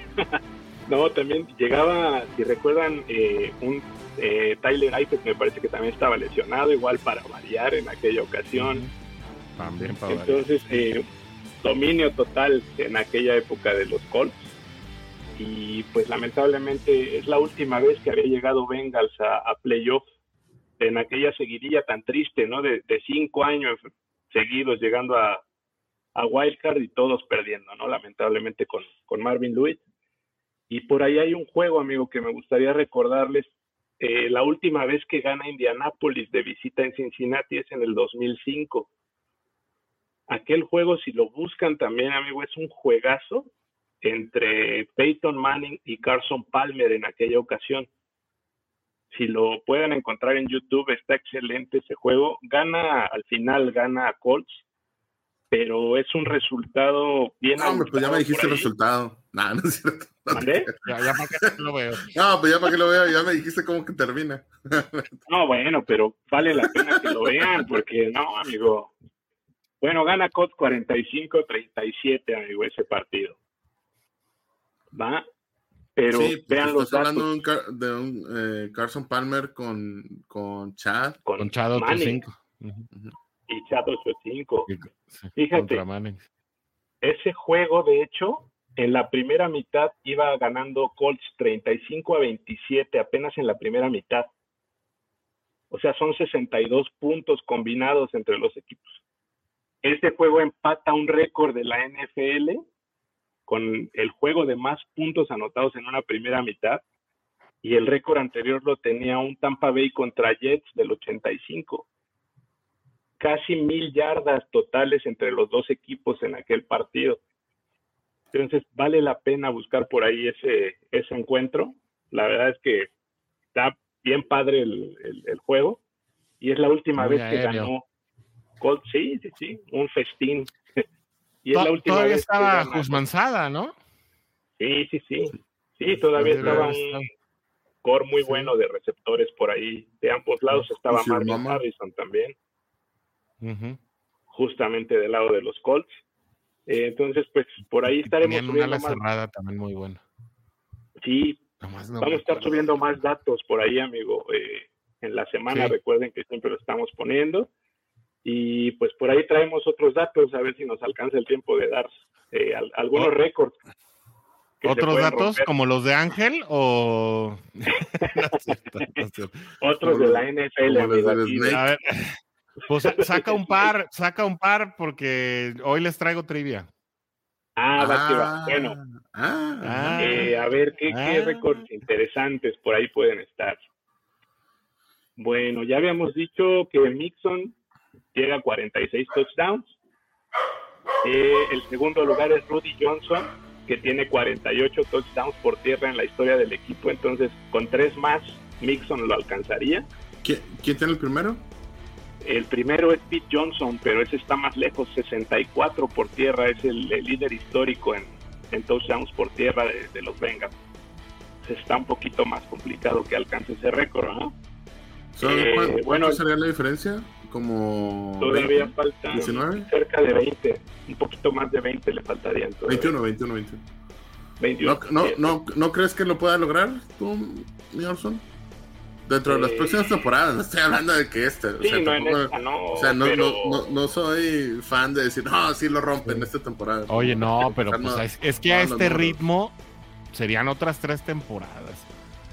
Un porque no corredor están de tanto. 9 temporadas, difícil. Sí. Pero bueno, no digo que imposible, nomás digo que Y difícil. ya viene Chase Brown también atrás, ¿no? Quién sabe, hay que ver qué tanto le dan juego a Chase Brown también.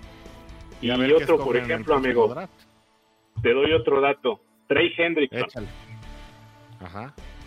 Trey Hendrickson está a media captura de superar a Robert Gathers, ya en el 10º lugar histórico. Está a 1 de Tim Conrad y está a 2 de Sam Hubbard.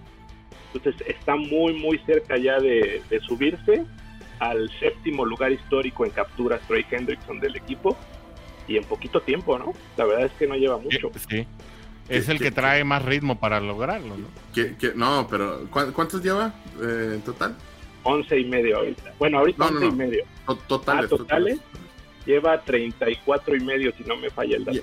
¿Y el total son, el máximo son 80 y qué? Es de 80 y... No es que tengo me acordé de un Carlos Dunlap que se quedó con 81. Sí. Que se quedó a una captura. Se le metió un Carlos Dunlap en el ojo. Se le metió un Carlos Dunlap en el ojo. Carlos Dunlap es el líder, de hecho, amigo. 82.5 es el que más tiene. ¿Es el que más tiene? Sí. Según yo, había alguien más arriba. Entonces, ¿cuál era el por qué él se peleó en ese sentido? De que no pudo seguir jugando. No, bueno, era la cantidad de jugar partidos, más oportunidades y a Narumo lo ponía solo en terceras. Pero es que no me acuerdo si era de más partidos o si era... Había un récord que iba a romper Tyler era Boyd. de capturas. Era de pero sacks. sí llegó.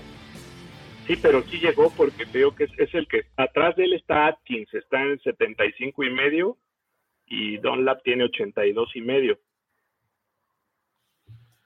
Entonces sí llega, ¿no? Al liderazgo. Pues lo revisamos. Pero... Sí, o sea, yo sé que este dato lo traes, pero hay que ver. Si yo recuerdo que Dunlap se quedó en la orillita. Sí, de algo, pero no me acuerdo de qué. Lo empató, pero ya no lo superó. Pero hay que checarlo entonces. Sí. Y el White Tiger, ¿no? El White Bengal, que está invicto el uniforme con 4-0 también. Sí, es verdad, ese también. Esa es una buena estadística. Oigan, hablando de estadísticas, ya empezamos. Pues yo les traigo un que es más probable. Ay, no, hombre. ¿Ya empezamos, Orson? No más. Bueno, pero va a ser así en orden. Va a ser en orden. Primero Oscar, la verdad está yo, fácil. De una vez. Ok, va. Primero Oscar, el caballero, ¿no? Ya está. Va. ¿Qué es más probable? Uno de estos 3 será el MVP del equipo en 2023. ¿Jamar Chase, Jake Browning o Logan Wilson? Órale. Ay. No lo sé, no lo creo ni lo sueñes. No. Bueno. Nomás es que es más probable nada más. ¿Qué es más probable? Nomás que es más probable, ¿no? Yo me voy con la nota novia, con Logan Wilson. ¿Por qué? ¿Por el aporte defensivo o por qué? Sustente su respuesta, por favor. Sí, porque creo que es un jugador que aporta mucho a la defensiva. Sabes que lo he visto lento en los últimos partidos, le ha costado trabajo estos últimos partidos, pero sin embargo creo que es un jugador que el hecho de que esté, por así decirlo, dormido en este span de juegos, pues la lógica te indica que a los finales 5 partidos va a resurgir y va a ser importante para el equipo, y pues, nos puede regalar, ya sabemos de lo que es capaz, nos puede regalar muy buenas actuaciones. Y pues es que, la más fácil sería decir llamar Chase, ¿no? Pero no, a mí me gusta Logan Wilson, y pues Browning, hay que verlo, no creo que todavía tenga pues el tamaño como para ser nombrado el MVP del equipo, ¿no? Habrá que verlo cómo se va desarrollando finalmente. A ver, Warrior, ponle fuego a esta situación. Jake Browning, ni lo sueñes, no es cierto, pero sí, no, es que no podemos decir que Jake Browning, porque, pues, tío, está a media temporada. Puedes sacar la bola de cristal, no sabes. Pero que Puede te ser. lleva a playoffs Mira. y no sé, llega a final de conferencia. Pero el MVP lo dan antes de.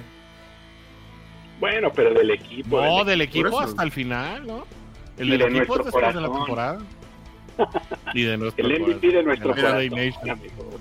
Para mí, Bengals. para mí, dentro de así mi corazón quisiese que Logan Aunque no Wilson pudiese. aunque no pudiese, que Logan Wilson fuera el MVP del 2020. Esto. Mi corazón. Pero Ya me copió Warrior. pero la razón me da para que sea Jamar Chase. ¿Por qué? Oye, acaba de llegar a las 1000 yardas. Le quedan 5 partidos. Si seguimos con este yardaje de más de 100 yardas y al menos un touchdown por partido, que es lo que ha estado viniendo haciendo Jamar Chase en los últimos partidos, definitivamente, o sea, él va a ser la cerecita en el pastel, ¿no? De lo que está pasando con Bengals. O sea, realmente échale, que se aviente al menos 115 yardas por partido. Si estás hablando de 5 partidos, son 575 yardas. 75 yardas. Y ya trae 1063. O sea, estás hablando de una temporada de 1600 yardas con al menos ¿cuántos touchdowns lleva ahorita? ¿6? ¿7? Aquí tengo la información. Mira, mientras consigues el dato, yo te voy a acompañar en la reflexión. Okay. 7 touchdowns más 5, o sea, terminaría con 12 touchdowns y 1600 yardas. O sea, esos números son para tenerlo de MVP. Interesante lo que dices, Warrior, y yo le voy a aderezar, yo te voy a acompañar en esa reflexión. Yo también creo que Jamar Chase sería el más apto para poderlo lograr, porque ayer consiguió algo que ningún otro receptor en la historia de la liga completa había conseguido, ¿no? Que es obtener 6 juegos de 100 yardas, una anotación y más de 10 recepciones en sus primeros 3 años de carrera. Ni Randy Moss, ni Michael Irvin, ni Des Bryant, búscale. En los anales de la historia no hay nadie, ni Jerry Rice, así es, ¿no? Que tenga... Justin Jefferson, digo que sería la comparación, que sería la... natural, ¿no? Sí. Ajá, la más natural del momento. Como el equivalente. Pues ni él ha conseguido esta marca, 6 juegos en sus primeras 3 temporadas con estas figuras, ¿no? Entonces, caray, es esto que Jamar Chase está cocinando en el seno de los Cincinnati Bengals, la verdad es algo súper interesante. Y a la ausencia de Joe Burrow, que obviamente es tu pistón, tu motor, tu emblema, ¿no? Tu representante, bueno, pues la realidad es que Jamar Chase se pinta como el líder natural para ello. Bueno, hasta ahí la trivia. Warrior, no sé si tengas por ahí a la mano ya cómo están los momios. La línea. ¿Qué creen? ¿Sí? ¿Qué creen? Menos 2 abajo. ¿Qué creen? ¿Tú cómo considerarías Porque a Bengals Cincinnati... después del partido contra Jaguares para un partido en casa contra Indianapolis? ¿Tú cómo lo considerarías? Mira, te voy a decir primero otra cosa. Es que a Cincinnati le sienta bien salir de no favorito, ¿no? Sale de favorito y la cosa se pudre. Por eso. Entonces, eso es porque como nos gusta y como nos funciona y como suceden las cosas. Pero después del partido de ayer, ¿considerarías a Bengals como favorito? ¿Como favorito? Yo conociendo a Las Vegas y yo todavía no. No, todavía no. Todavía -2 le daba todavía. Bueno, +2 pues, +2, o sea, +2. +1. O sea, handicap de 2, ¿no? ¿+1? Está en +1, así es. Somos underdogs por un punto. Por un punto, sí, claro. Y las altas la línea de puntos está en 39.5. Otra vez un partido de bajas, de un juego de pocos puntos. Después de lo sucedido ayer, yo no creo que vaya a ser un juego de pocos puntos. Es que también por nuestra defensiva, o sea, también por lo que nos ha pasado a nosotros, ¿verdad? Están dando muchos puntos también, sí. Sí, también otorgas muchos puntos, claro. Sí. Así es. Digo, no sé qué están viendo. Digo, nuevamente vemos un partido que es un partido cerrado. O sea, esto es en base al esquema que nos están manejando de las apuestas. Se ve un partido cerrado, un partido que va a terminar un 17-16, algo por el estilo. Pero, no sé, yo siento que esta situación cambia. Entonces, nuevamente, en base al partido de ayer, para mí cambia. Lo que nos enseñaron el día de ayer es algo muy diferente. Es algo que puedes creer y puedes tener cierta certeza de que las cosas se hicieron adecuadas para un play calling para Jake Browning, ¿no? Para el equipo que está jugando con Jake Browning. Y funcionaron ayer. Creo que para mí la defensiva de Indianapolis sí es buena. Nuevamente, creo que nos vamos a topar con una defensiva similar a la de Jacksonville, donde no es así la gran defensiva, pero sí tiene sus virtudes, ¿no? De cierta manera. Y donde nos pueden hacer un poco más daño, ya sea con Pittman o con Zach Moss, que también él no estando Jonathan Taylor, o sea, no necesita estar Jonathan Taylor para que ellos tengan un buen ataque terrestre. Eso es básicamente lo que se tiene que comentar a ese respecto, ¿no? De Zach Moss. Sin embargo, los últimos juegos no lo ha hecho. Para mí, de una vez aviento el juego. No creo que se vayan a hacer la cantidad de puntos que se hicieron el día de ayer, pero creo que Bengals gana un 27-20. Próximo. Sí. ¿Vas, Oscar? ¿Así? Sí. ¿Así de plano 7 puntos? Sí, yo creo que 7 puntos va a ser la diferencia ahí con él. Ok. Mira, yo creo que otra vez nos vamos al antecedente, ¿no? Finalmente el equipo viene de un juego bastante interesante, como bien decía Warrior.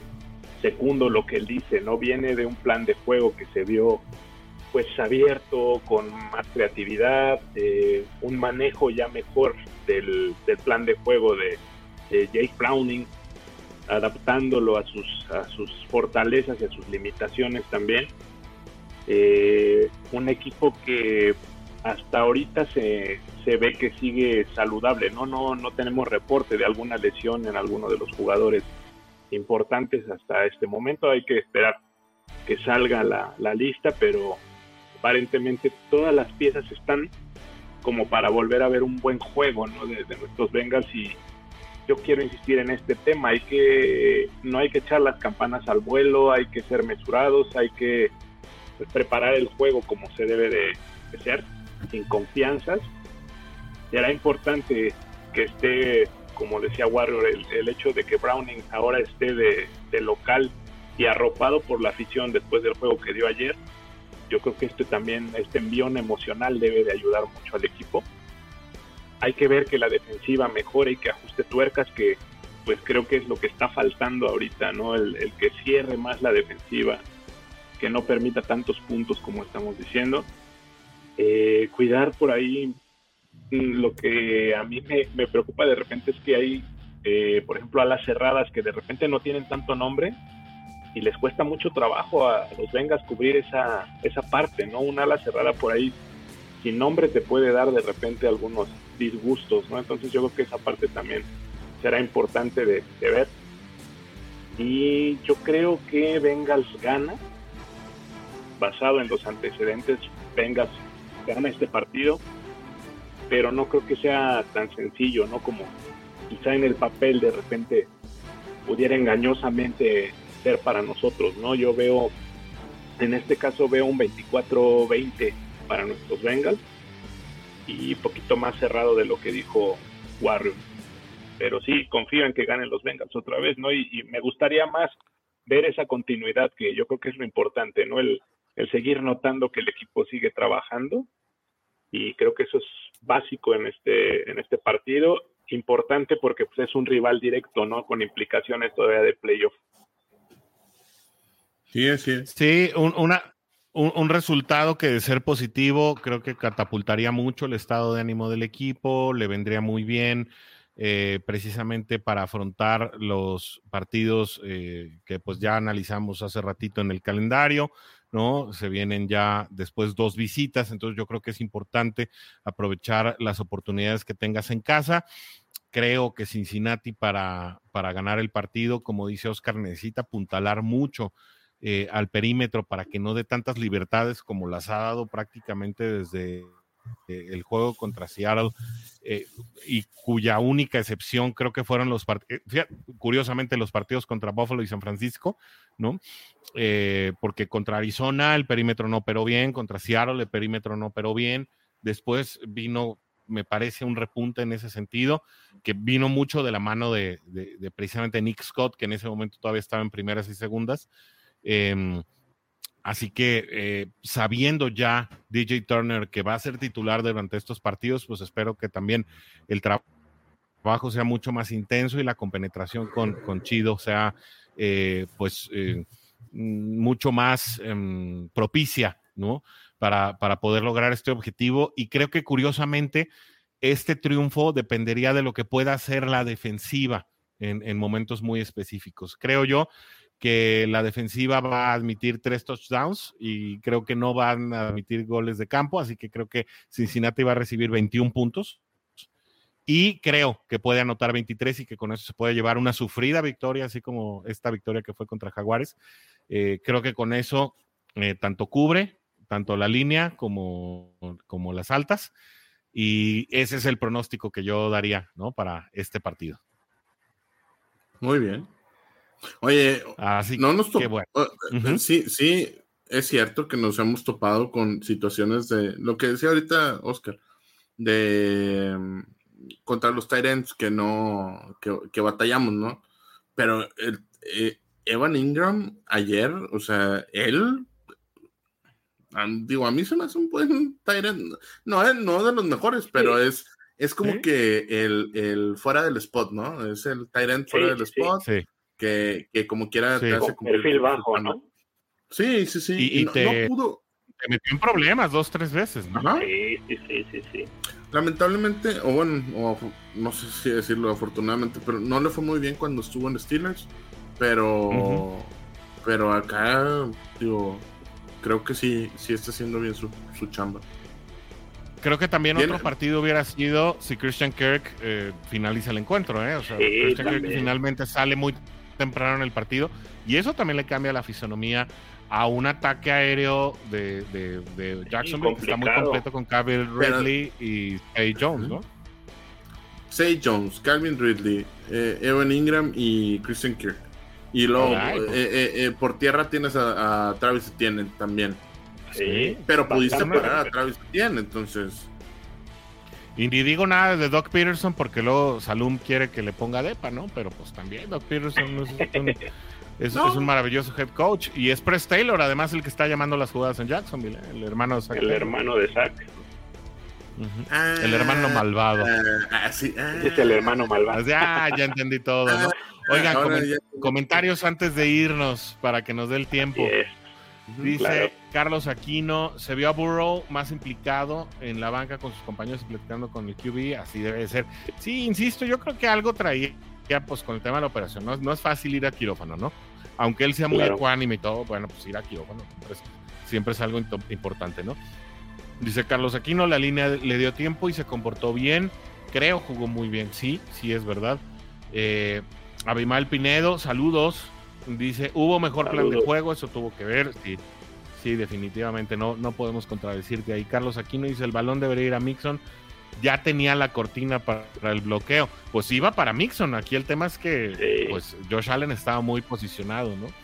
José Luis Díaz dice, de esos 5 yo creo que se ganan 3 los de casa, de manera que terminamos 9-8 y no sé si eso nos alcance. pero si no, no debe haber decepción dadas las circunstancias en las que estamos terminando la segunda mitad de la temporada. Si llegáramos a pasar a playoffs, cualquier logro que se tenga será muy bueno. Yo estoy de acuerdo con José Luis, estoy seguro que ustedes también, compañeros. Andrés del Río nos dice, yo le voy a Colts, el que gana este partido clasifica a playoffs por el enfrentamiento entre ambos. Saludos, mi buen Andrés, qué bueno que andas por acá. Saludos. Hoy tenemos fans de todos los equipos, porque miren quién llegó Charlie Guerrero y dice, muy buenas y delfinescas noches. Ya no le busquen tanto a las matemáticas, siéntense a ver ganar. Mira, Charlie, a veces hay algo que se llama etiqueta. Ya hablamos bien de tus delfines, ya por decencia, Charlie, mínimo ven a invitarnos una bebida, algo, hombre, tú tranqui, ya la vamos a tus delfines, bien ganado, bien ahí, bien puesto, Charlie, tranqui, que ahorita lo único bueno que hay en Nuevo León pasando es precisamente el buen momento de los delfines. No, es cierto, no me voy a meter en rollos de política. No. Dice Andrés del Río, fan de Colts, la línea ofensiva de los Bengals no es tan buena y los Colts son de los equipos con más sacks. Sí, mira, te voy a decir, Andrés del Río, en protección de pase, Bengals es mucho mejor que en bloqueo contra la carrera, a pesar de las capturas, ¿no? Que en muchas ocasiones han sido por alargar la jugada. Tienes razón, es un factor y creo que Bengals tiene que jugar en contra de ello, pero en donde mejor luce la línea ofensiva dentro de todo lo malo que hay en Cincinnati, pues es precisamente en protección de pase, ¿no? Y creo que es el factor de Orlando Brown. José Luis Díaz dice, se gana por 10 puntos. Bueno, órale. Está fuerte la predicción, está bien. Mira, Charlie Guerrero dice 7 más 5 más 3 más 2, uno gana mis delfines. Ya no hagan no sé de qué es matemáticas se está hablando. Pero bueno, saludos, Charlie. Ok, ya entendí de lo que yo estaba hablando de Jamar Chase, que estaba haciendo las sumas de... Ya, sí. Bueno, cuando Charlie tenga su podcast de delfines, nos invita. Abrazo, Charlie. ¿No? Para que también vaya a platicar. Dice, no entiendo la necesidad de enfatizar que no creamos que somos una vez más contendientes o el mejor equipo de la conferencia. Dice, yo no he leído que alguien así lo considere, yo mismo no lo veo así.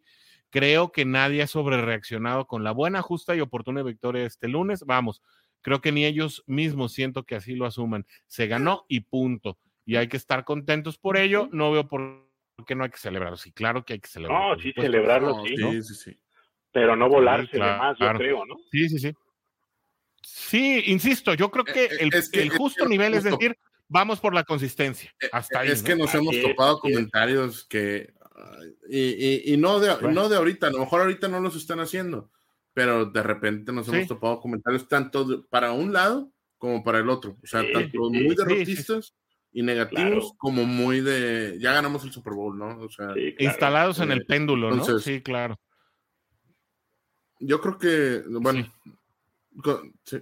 Adelante, Orson. Sí, ok, gracias. Dice Asa, los últimos 4 juegos de Colts son con equipos malos. Yo creo que no hay equipo malo en la NFL, ¿no? Simplemente la liga se va decantando, ¿no? Por quienes saben cerrar los partidos.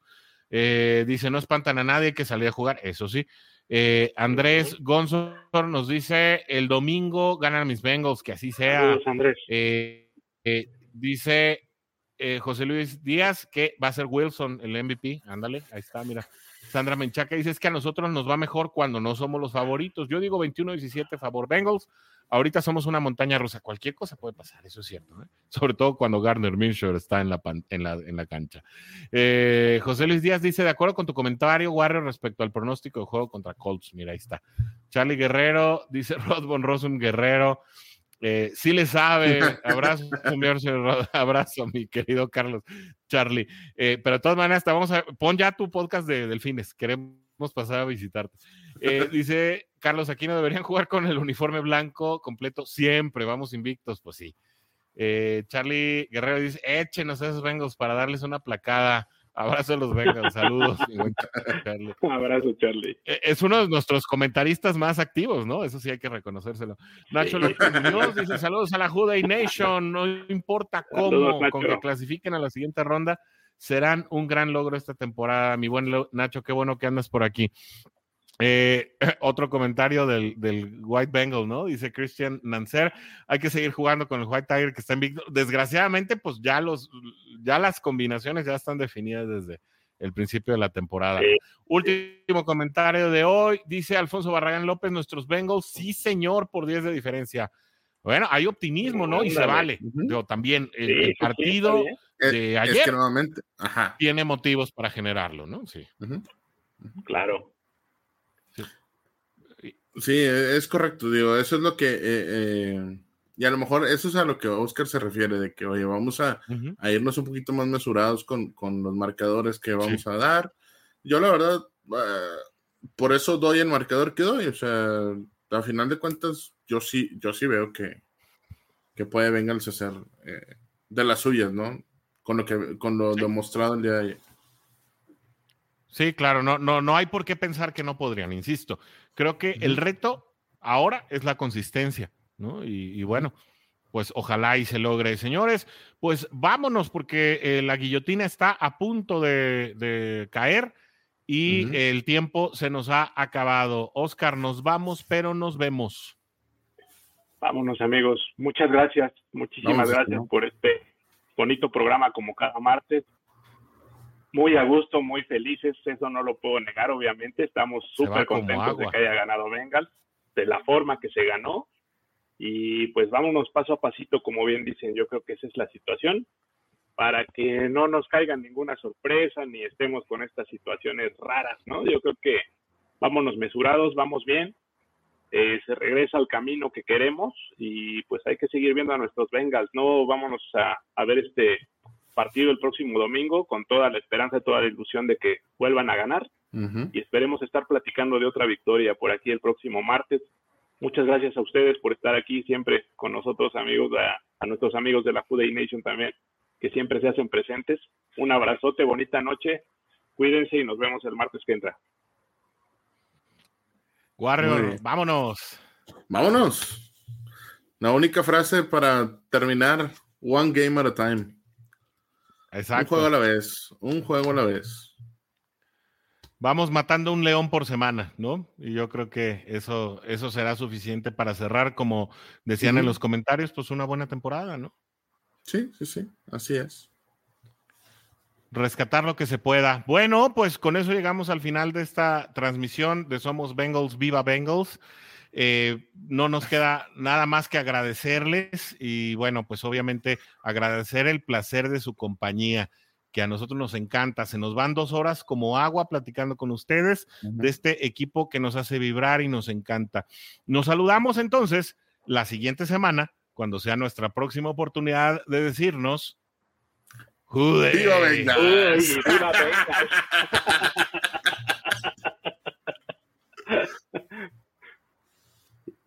La victoria. We got the win. I wish I could roll my R's like when you're speaking. Yeah, we got the win. Feels really good. We got a short week and celebrate this one tonight and on the plane ride home and get ready for Indianapolis. So, Viva Bengals? Can you do a Viva Bengals? Well, that's a V, but with a B. Viva Bengals. Eso, mi amigo. Something like that. You got it. Ganaron los Bengals. Se llevaron la victoria. That was impressive. The whole thing was Spanish and then English. Perfect. That was pretty good. Viva Bengals. Viva Bengals. Regresamos. Gracias por acompañarnos en el programa de hoy. No olvides sintonizarnos el próximo martes a las 7 de la tarde.